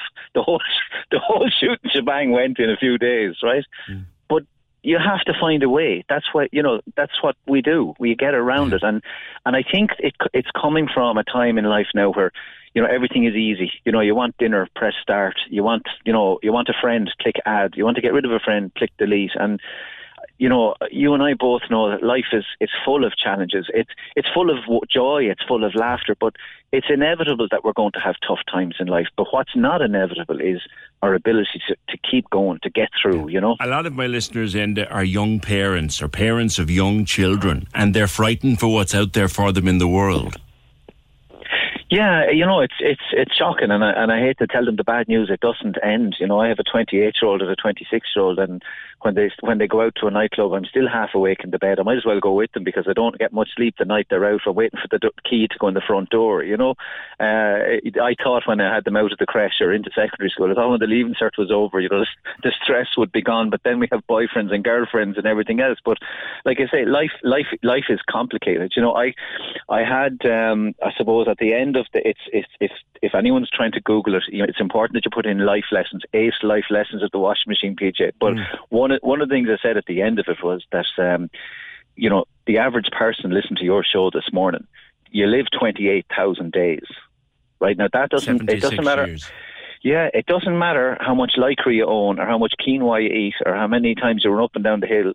Like, on average, that's what you get in Ireland. And it's not to be negative or not to be down about it. It's the exact opposite. I say to people in that talk, and I say to people, you know, I work full-time now as a motivational speaker with businesses and teams, and I say to people, you know, today is a precious day. When you get out of bed and put your foot on the ground this morning, make sure you squeeze the joy and the happiness out of today. Get as much out of it as you can, because when come midnight tonight, it's a done deal and you never do it again.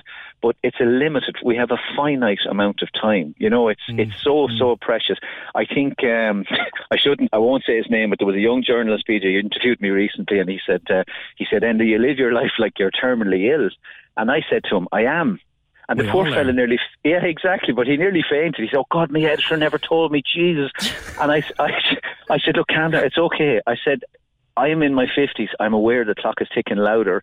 I said, you haven't thought about it because you're in your 20s. None of us getting out of this place alive. That's the other way of looking at it. Listen, I would love to talk again, and we will, but briefly, you finished the talk, and if people watch it, I sensed it. The emotions were coming. You finished with, never do average, but I want to explain in 30 seconds what you mean by shine. Yeah, so I said never do average, shine like a star. We're put on this earth for a purpose. What makes us human is our humanity, our ability to help each other, care for each other, our ability to make a difference in our home, in our community, in our country. That's why we're here. We're not here to consume. We're not animals. We're not something inanimate.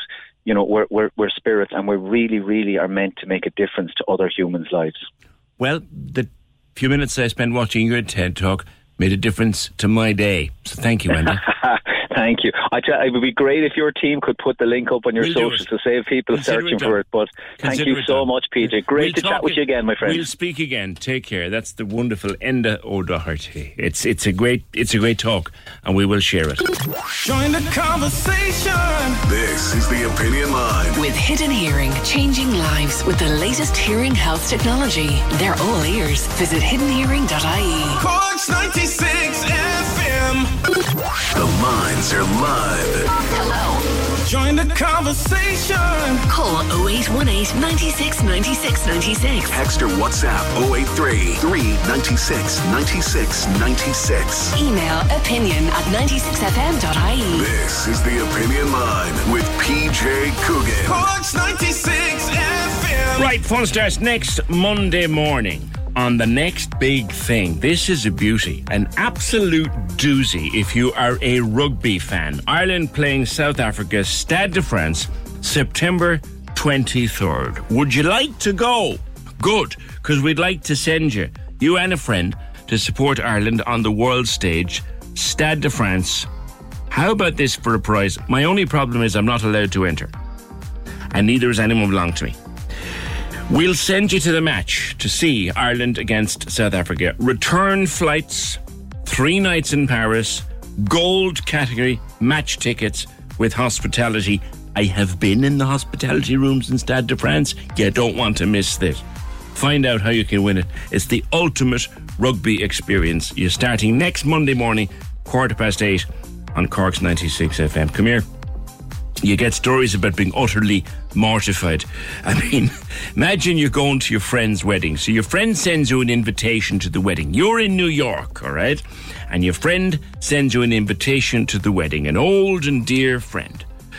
Would you please come to my wedding? I'd love to have you there for our big day. Except it's in Glasgow. And you think, that's grand, no problem, down to the credit union or whatever they have in New York. Borrow the flight money. So you take the flight, you fly from New York to Glasgow, and then you get a taxi to Pollockshaw's Hall.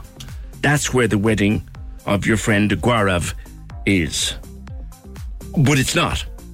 There are 2 people getting married there called Caitlin and Stephen. You've never heard of them, you've never met them, you've no idea who they are. You've flown from New York to Glasgow, gotten a taxi to Pollockshaw's, and there's a wedding and you don't know who the hell they are. So you ask, you mean Pollock Shields? So you get a taxi and you miss the speeches. And I'm thinking, what an awful Pollocks of a situation to find yourself in if you ended up in that kind of trouble. Have I thrown you? Come in, Casey. Don't be... She's trying not to laugh over there. I'm awful confused. Oh, listen. Right.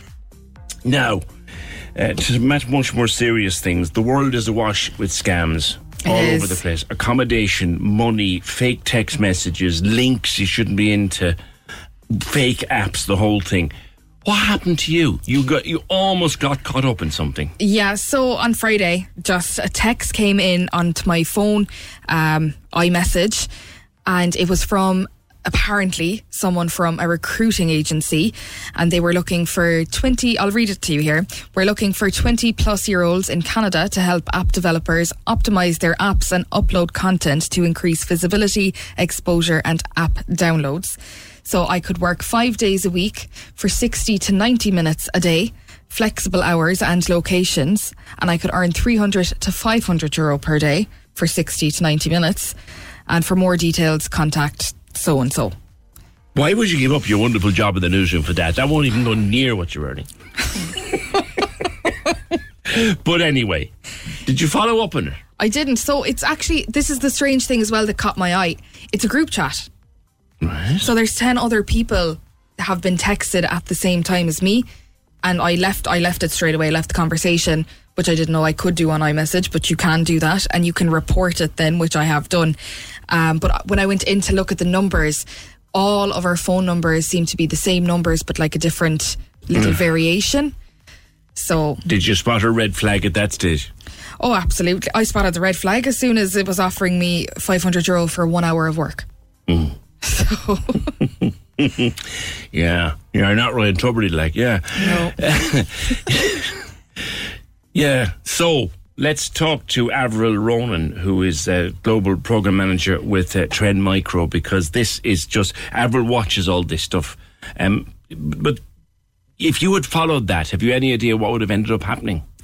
I'm not sure. So that recruitment agency is actually a legitimate agency, and it has a whole page on its website about if you can tell if we're legit or not. Yeah. Like, this is in Canada, so I presume with an Irish phone number it's not legitimate. Yeah, so it's a legit business. It's someone hijacking on the reputation of a legit business. Yeah. Which is even more And especially 20-plus-year-olds at the moment, a lot of them are going to Canada. Yes. So it could have caught someone who's going, oh, that's great, now I'm off to Canada. Yes, with a job that I only have to work 90 minutes a day. And then you're in trouble, and who knows, you might end up having to pay a fee to be recruited, and there you are. Okay, Katie, thanks. Avril Ronan, Global Program Manager with Trend Micro and friend of the show for a long time. A scam, she spotted it, but what if she hadn't done? Morning. Good morning. Yeah, it's a real thing out there, and there's a number of ways you can look at it. I mean, if you want to get paid, you have to give them your bank account, don't you? Yeah. She spotted it and she got out of it. What are the chances of you getting paid? Absolutely. And I think, the first and foremost always is vigilance. So, for example, a family member of mine recently, how many of us are waiting for shopping to come in the door to us that we bought online? And then you get a text message saying, it's unpost or something, and there's a delay and you're not going to get the delivery unless you pay. So to you, me and Katie, we may be vigilant enough to say, hang on a second. Yeah. I'm going to go to my purchase, check the tracking number, check to see if everything's on track, because that sounds a bit dodgy to me. But if it's someone waiting for something and they're in a panic and it's urgent and you click that link, you don't know what's going to happen. You could be downloading malware to your device, malicious software. The chances are it's not legitimate. And here's the thing that you can look, when you're looking at a text or an email, the things you need to look out for are typos, misspellings, wrong spellings of things.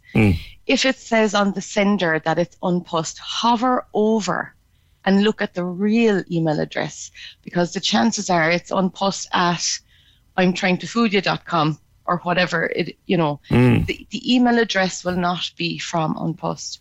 There may be a sense of urgency in the email or the text, or it may feel too good to be true. Your gut instinct. Hang on now a second. How much for an hour's work? Seriously? Yeah. And the chances of maybe you are going to Canada, but they've sent that text to thousands and thousands in the hope that they'll get even 10, 20 or 100. If they send it to 100,000 people, the chances are, even if they get 100 of them, they're going to make money. They're going to get something from it.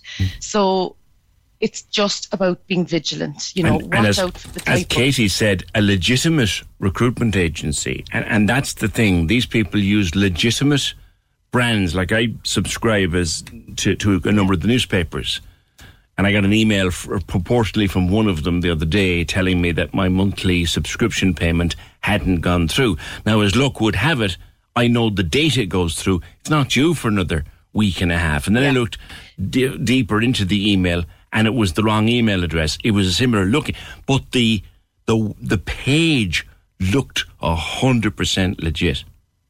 Absolutely. And PJ, it's not just because I'm in this job, it doesn't mean that I'm immune to it. They do constant tests within Trend Micro, to make sure that we're all still vigilant. And I've received an email that looked so like it had everything. And I was almost caught. It's everyone. It doesn't matter who you are, what you do, whether you're tech savvy or not. They get in there, and there's so many of them coming at you that at least one of them will really grab your attention because it's connecting with something real in your life at that moment. Well, one of the things that a pal of mine who works for a corporate, now he's in Britain, so it's not an Irish situation, but he works for a corporate, and he said, watch this one. I got an email purportedly from the wages, the accountancy department or whatever, and we'd had a new CFO appointed. So we had the welcome details from the new CFO. 2 days later, there was another email came in saying that the new CFO wanted to re-establish contact with her. So could you please send on your bank details? He said it was absolutely indistinguishable from the welcome letter. Can you imagine what we get as consumers on our personal mobile phones?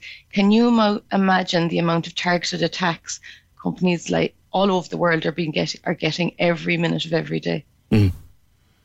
Yeah. It's phenomenal. And I think, if you look at what are they looking for, right? They're looking for your personal information, your name, your address, your email, your password, your passport number, your credit card details, your PPS number. They're looking for all of that.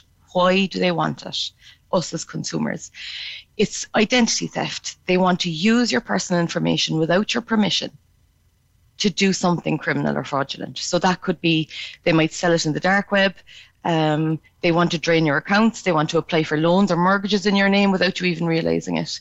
So the information, we always talk about that, PJ, the information we share online is so important that we really think about what we share online. We live our lives. It has an impact. I was only having a conversation recently about, the phone that's here on my hand in front of me. That is now my entire office.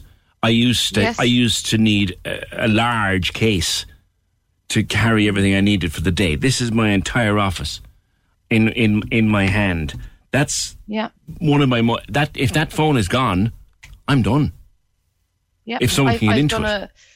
Absolutely. I've had phone calls in my car with Australia, Philippines, and Canada. It's ridiculous. So the world is so much smaller and everything is going a lot quicker. But our information is what they're looking for. Whether you're a consumer or whether you're someone working in a corporation, they're looking for information. Data, your information equals money. At some point. So whether they're looking to get like that email or that text message that person got, it's not just one recruitment agency they're using. They're using several different popular recruitment agency names in the hope of credibility. That I know them. I know who they are. And that, so that's what they're doing. And all you have to do is just take that moment to stop, especially if you're feeling panicked, and get out of the text and go online and search it up yourself. Or if it's related to a purchase, or if it is your bank. Like sometimes you'll get them saying we've frozen your account because there's been, and you don't even have a bank account with that bank. Yeah. They're chancing their arm.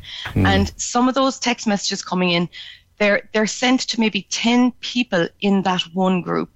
And if you look at who else received it, you'll see your number, and then you'll see the number after yours. So if it ended in 1883, the next one is 1884, the next phone number is 1885. That's what she said. Yeah, they're literally scripting it, and they're literally sending. So it's not that they have already got your information.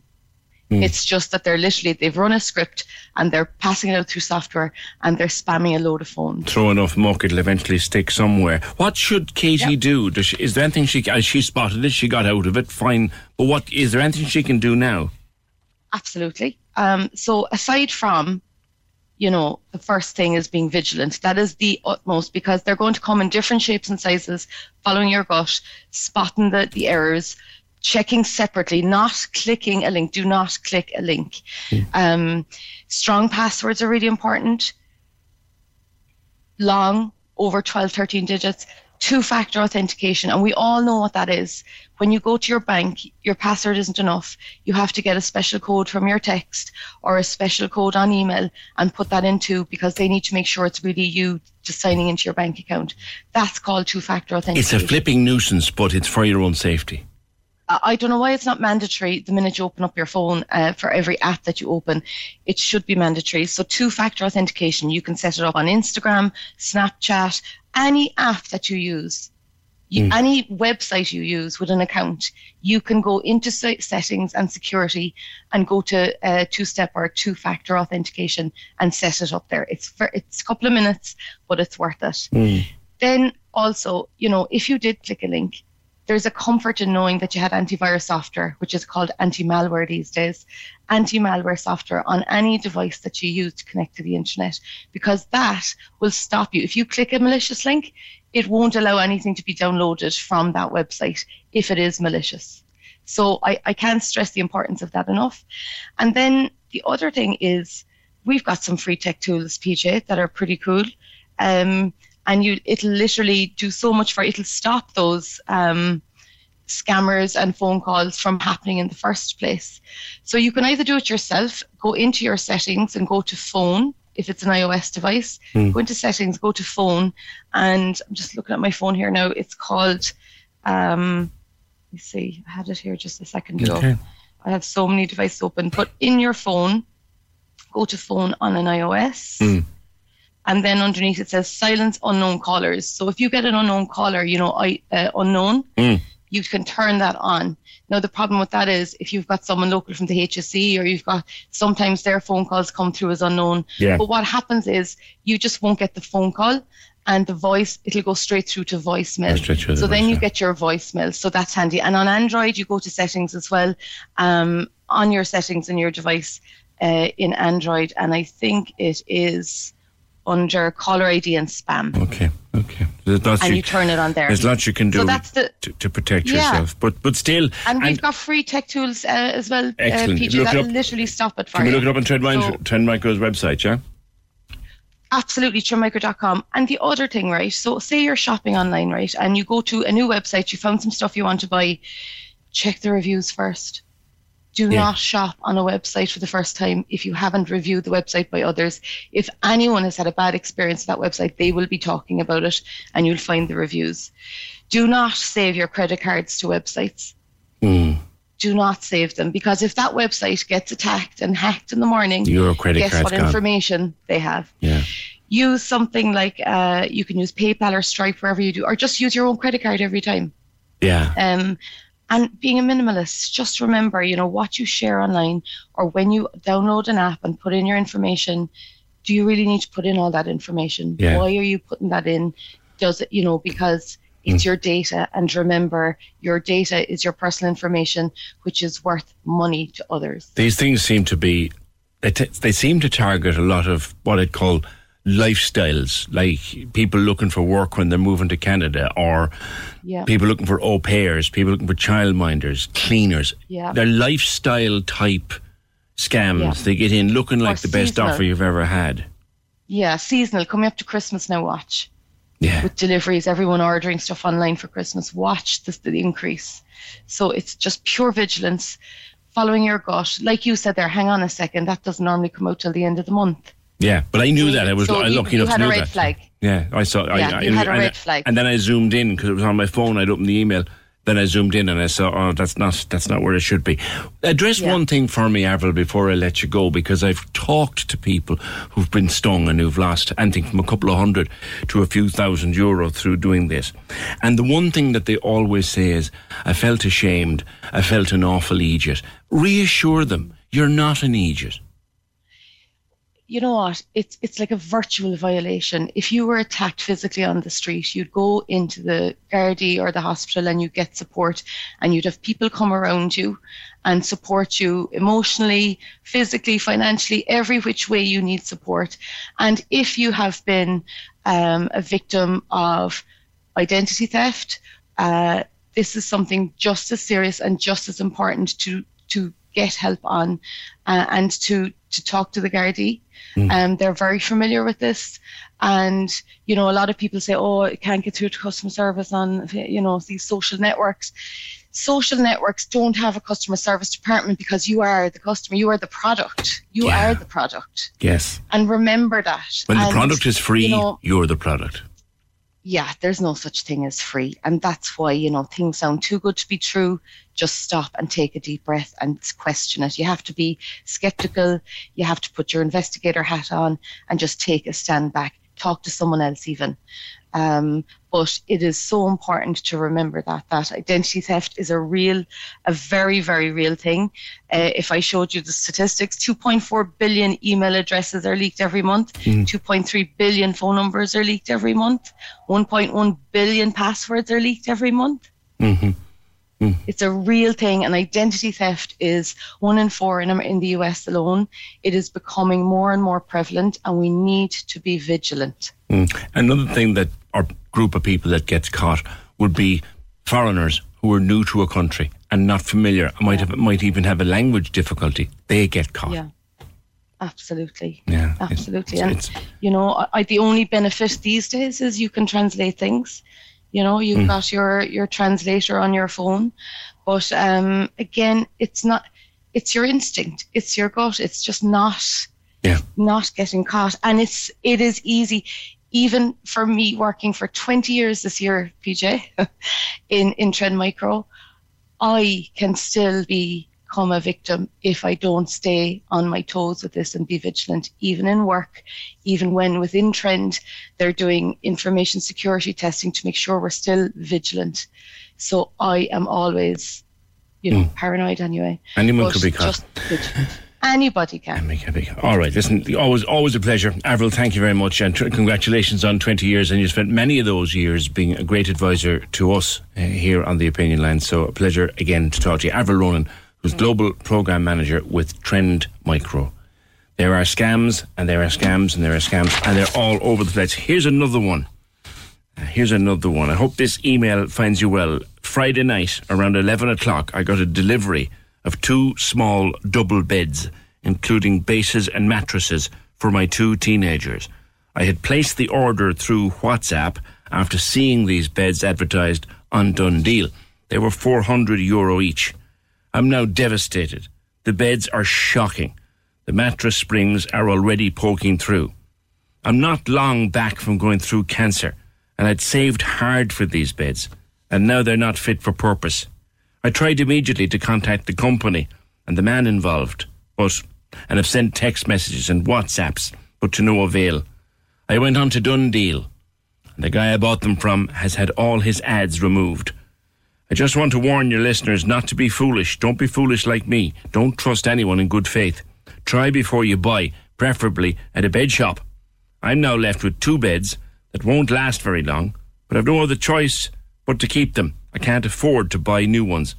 The guy's name on Dundee was Peter. He said he was from Cavan and that he'd done numerous deliveries before he came to me in Bandon. Please don't give up my name. I feel enough of a fool already for purchasing these awful beds. Love the show. Well, if you're listening to Avril there, you're no fool. You're no fool. You were targeted and caught. And if it is a genuine scam, you were targeted and you were caught, because that's what they do. That is what they do. So you're not a fool. Absolutely not. 0818 96 96 96. Join the conversation. This is the Opinion Line. With Hidden Hearing, focused solely on your hearing health for over 35 years. They're all ears. Visit hiddenhearing.ie. Corks 96 FM.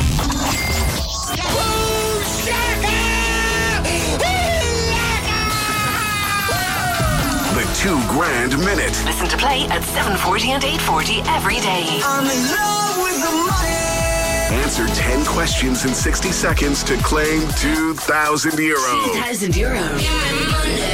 Lorraine and Ross in the morning. I'm getting money. Oh my God. The money. On Corks 96 FM.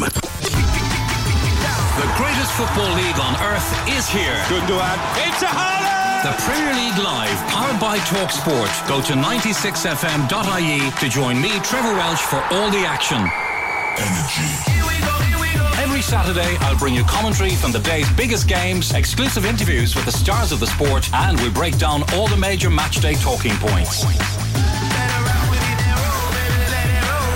The Premier League Live with Harvey Norman, your home of the big screen. Listen exclusively online every Saturday. Download the Corks 96FM app or get the stream at 96fm.ie. Stay with scams for a while. Some are easier to spot than others. Among the hardest to spot are rental scams. And a lot of people have been caught up, and a lot of people have lost a lot of money. So the Union of Students in Ireland and daft.ie have come together to start a thing called Scamwatch. Laura Harmon is Executive Director of the Irish Council for International Students. And I think international students, Laura, are the ones being caught most by these rental scams. Good morning to you. Good morning. Yeah, absolutely. Unfortunately, the Gardaí recently released statistics and they were saying that there's been a 76% increase in accommodation scams over the last 4 years. So a lot of these in Cork, a lot of these, across the country. And unfortunately, students and international students are being targeted ahead of the academic term. And we've seen over €5 million stolen from people in rental accommodation scams over the last 5 years alone. And those are just the ones that report. So we are encouraging people, to be wary, coming up to, leaving cert results coming out next week now. I know a lot of students are going to be very stressed about that because they're going to be thinking, right, can I accept my course? Am I going to have somewhere to live?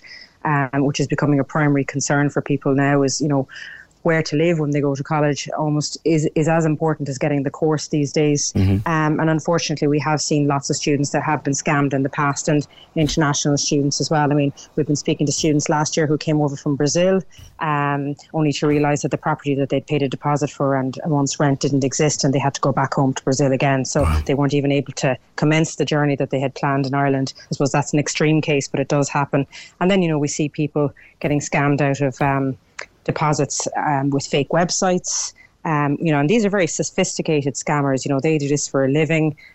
So people shouldn't feel foolish, if they suspect a scam or if they have been scammed, because it does happen to people. That's why they're doing it, and unfortunately a lot of them are getting away with it. So I do think there needs to be a clampdown in terms of where people can advertise, accommodation. But I mean, this is a symptom of the wider housing crisis as well. I was just on daft.ie a while ago, just had a look, in Cork, just to see, and there's only 97 properties that are available, in terms of a room to rent within a 10-kilometre radius of Cork City at the minute. Wow. And if you think about all the students that are going to get their results next week now, that are going to be trying to come to, MTU, CIT, the English language students as well, that are looking for accommodation. And I mean, those are just students. There's obviously other people looking to rent as well. So, it's a big pressure, and people are, unfortunately, these predators are taking advantage of the way the market is at the minute in terms of housing, and they see an opportunity for themselves. So, we would be advising people to watch out. Maybe outline for me, for listeners, Laura, how a typical one of these scams might work, how it might be structured. So in terms of structure, I mean, often they try and replicate real websites, so like daft.ie or maybe Airbnb, but they make them look almost exactly like the real websites, and they put up a property that mightn't even exist, or a property that they might be living in themselves, but that's not actually for rent, and then they would try and get money off people. And usually, it would be a case of, we need money now. Can you pay cash, or can you transfer over Revolut? If there's a sense of urgency coming from the person and they're trying to rush you, then that's always a bit of a red flag. And also, if they're kind of reluctant to view the properties, to show you around, they say they can only do a virtual tour, that could be a big red flag. Or if you see that their bank account is not an Irish bank account, or if it looks dodgy, then it potentially is. Or if the deal looks too good to be true, in terms of low rent. So I would advise people to have a look, what are the average kind of prices for rent in the area. So if it looks way below that, then maybe there might be something amiss there. If a deal looks too good to be true, then it potentially is. So it is okay for people to ask for, an ID of the person that is advertising this property, asking for someone's name and details about their company or their ID. You can absolutely ask for that, and getting a written contract, preferably signed, in the company of another person to witness it. We would advise people to do that. And of course, they can contact Threshold.ie, the housing charity, who have offices in Cork as well, to get free advice. And they have a helpline that's open from 9 a.m. to 9 p.m. And you can talk for free to one of their advisors. You might say, look, this looks a bit dodgy. I think it might be a scam. What do I do? And they might be able to advise you on that. And certainly we can do that as well in the Irish Council for International Students if anybody wants to call us. You mentioned Revolut, Laura, and particularly among younger people, student age, Revolut is pretty much everything. They hardly carry any money anymore. They barely even carry cards. They live over and through Revolut, which makes it a very easy way to scam someone. It does, and particularly if someone is messaging on WhatsApp, that's what we often hear is like someone will start a conversation on WhatsApp, and then suddenly once they've handed over the money, the person will disappear, their profile will disappear, or they'll have been blocked and you can't find the person then. They've completely disappeared off the radar. So, getting the proper bank account details is important. Not transferring over Western Union, not transferring over cryptocurrency, not handing over cash. Those are all things that we would advise. And I know for maybe international students that are moving over here, it's not always feasible to go in person and view the property. I mean, if you're coming from America or Brazil or wherever, so getting a virtual tour, or perhaps there's someone that could assist you, within Cork that could look at the property for you. The international offices of the colleges do great work in advising students, in UCC and MTU on maybe where they could live. They might be able to verify for students as well, if this property does exist, if it's reputable, and contacting the local students' unions as well, of course, in the colleges, if we're talking about students. But of course, these rental scams can happen to anyone. Yeah. And unfortunately, it's a case that we've very low supply in terms of rental accommodation, within Cork, within urban areas across the country, really. I mean, the whole country, I believe should be declared a rent pressure zone with the way things are going. And there needs to be more purpose-built student accommodation. There needs to be more social housing. We haven't been built social housing that has kept up with demand in the last decade. So it's a symptom of the wider housing crisis, and there is no student accommodation strategy in place at the minute. The last one expired about 4 years ago. So there is no long-term strategy for this, and we seem to be firefighting all the time. And I suppose, I was president of Union of Students in Ireland nearly 10 years ago now, 8 years ago, and it was the same then, but it's just worse now, and this is 10 years later. So it's like Groundhog Day, really. It's, the media stories can nearly write themselves every August, every September, because there's going to be a scramble for accommodation. People are getting scammed, and it's just getting worse. And we need action. Is there a website or a social media presence that ScamWatch has that we can refer people to? Yes. You can go on to threshold.ie, how to spot a scam, and there's a list of do's and don'ts there and red flags that you can look out for. So going on to threshold.ie's website would be a key one to look for, and you can follow the hashtag ScamWatch as well for more details. All right, Laura, thank you for your time. Grateful. That's Laura Herman, Executive Director of the Irish Council for International Students and part of ScamWatch. And somebody we just know somebody will be stung badly over the next few weeks here in Cork, because it happens all the time. Now, I love it when this happens. I read an email a while back from a person who was really embarrassed and didn't want to put their name on it, and we have their details, obviously. But they bought beds, 2 beds, bases, mattresses, cost 400 quid each. They were delivered by a guy the other night. They're rubbish. The beds are rubbish. Can't contact the fella they bought them from. All of his ads are gone off, done deal, and it just smells like a scam. We've just had a call from a businessman who wishes to remain anonymous, who heard us reading out that email and would like very much to organise 2 new beds to be delivered to our listener. Now that would brighten up the darkest Monday. Kitty was on from Cloyne. Hello, Kitty. PJ, I was really down in myself, and I was listening to your show to keep me company, and I was listening to Enda, and it made me realise that sometimes we just give up on ourselves. This was Enda O'Doherty earlier on, and he made me realise to keep going, keep it up. PJ, you have a great show with great guests, and he really made a difference to my day. Thank you, Kitty, and we will podcast my chat with Enda O'Doherty, and maybe in the months ahead we may chat again to Enda, because I have this thing about motivational speakers. I think some of them are just go whaley me on, but there's just something about Enda O'Doherty. He's just got it, and he makes you listen. And we've shared, or at least we will if we haven't already shared, the link for his talk, which is well worth a watch and well worth a listen. This is some sad news. I note at the weekend tributes to the former president of the FAI, Tony Fitzgerald. He passed away at the age of 80 at CUH. He was a native of Ballyfahan, became president in July 2014, having dedicated his entire life to grassroots football. And may he rest in peace. Join the conversation. This is the Opinion Line. With Hidden Hearing, changing lives with the latest hearing health technology. They're all ears. Visit hiddenhearing.ie. Corks 96 FM. Asked you earlier on this morning, is there a place that you have discovered and thought, wow, why didn't I know about this before? And I'll be back here again. how the hell did I live until be this many years old and not discover this place before?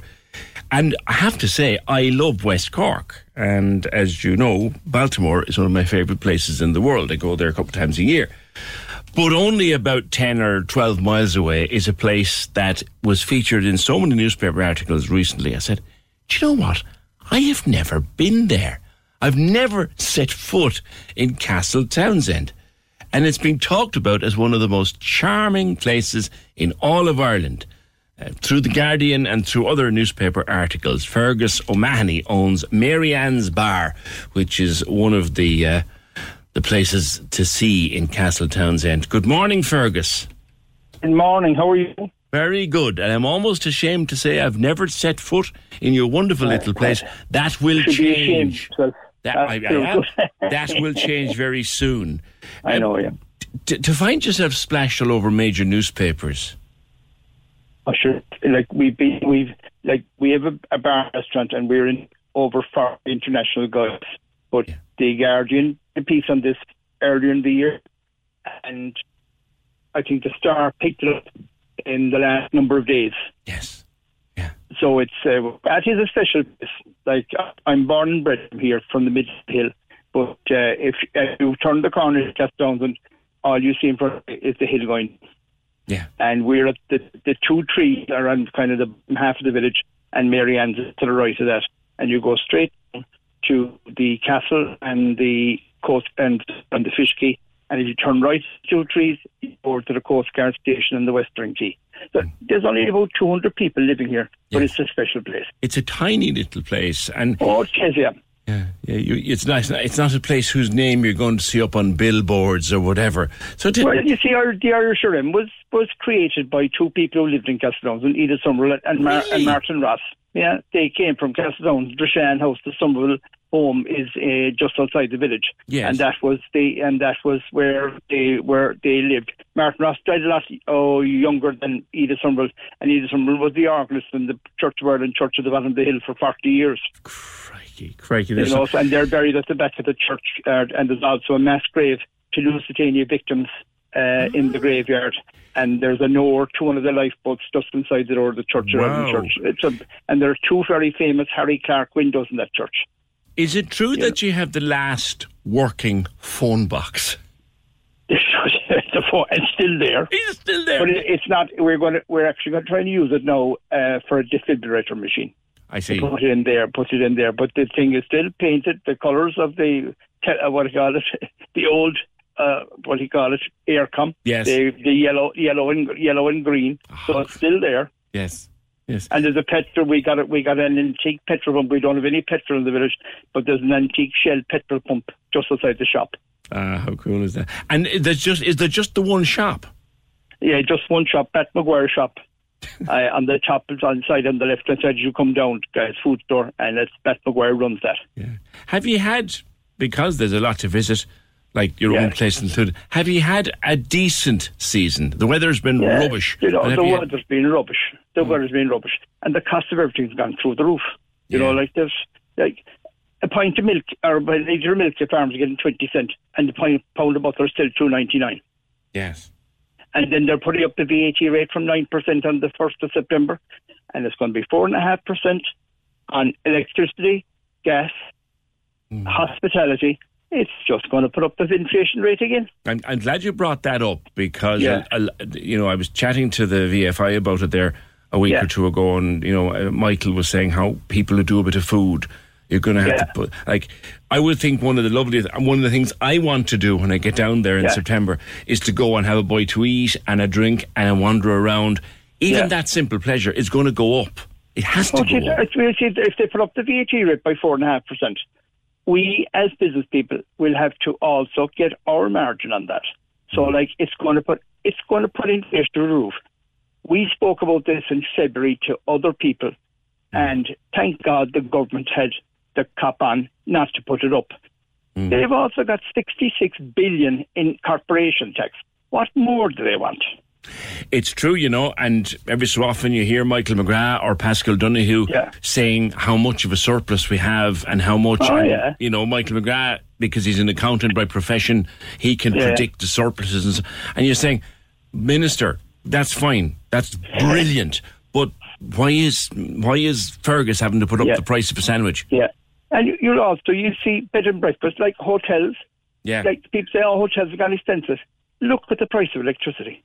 The gouging that's going on for electricity is unbelievable. You know, they're charging way over the odds for it. We own ESB. Why don't they just say, right, we're taking all your profits?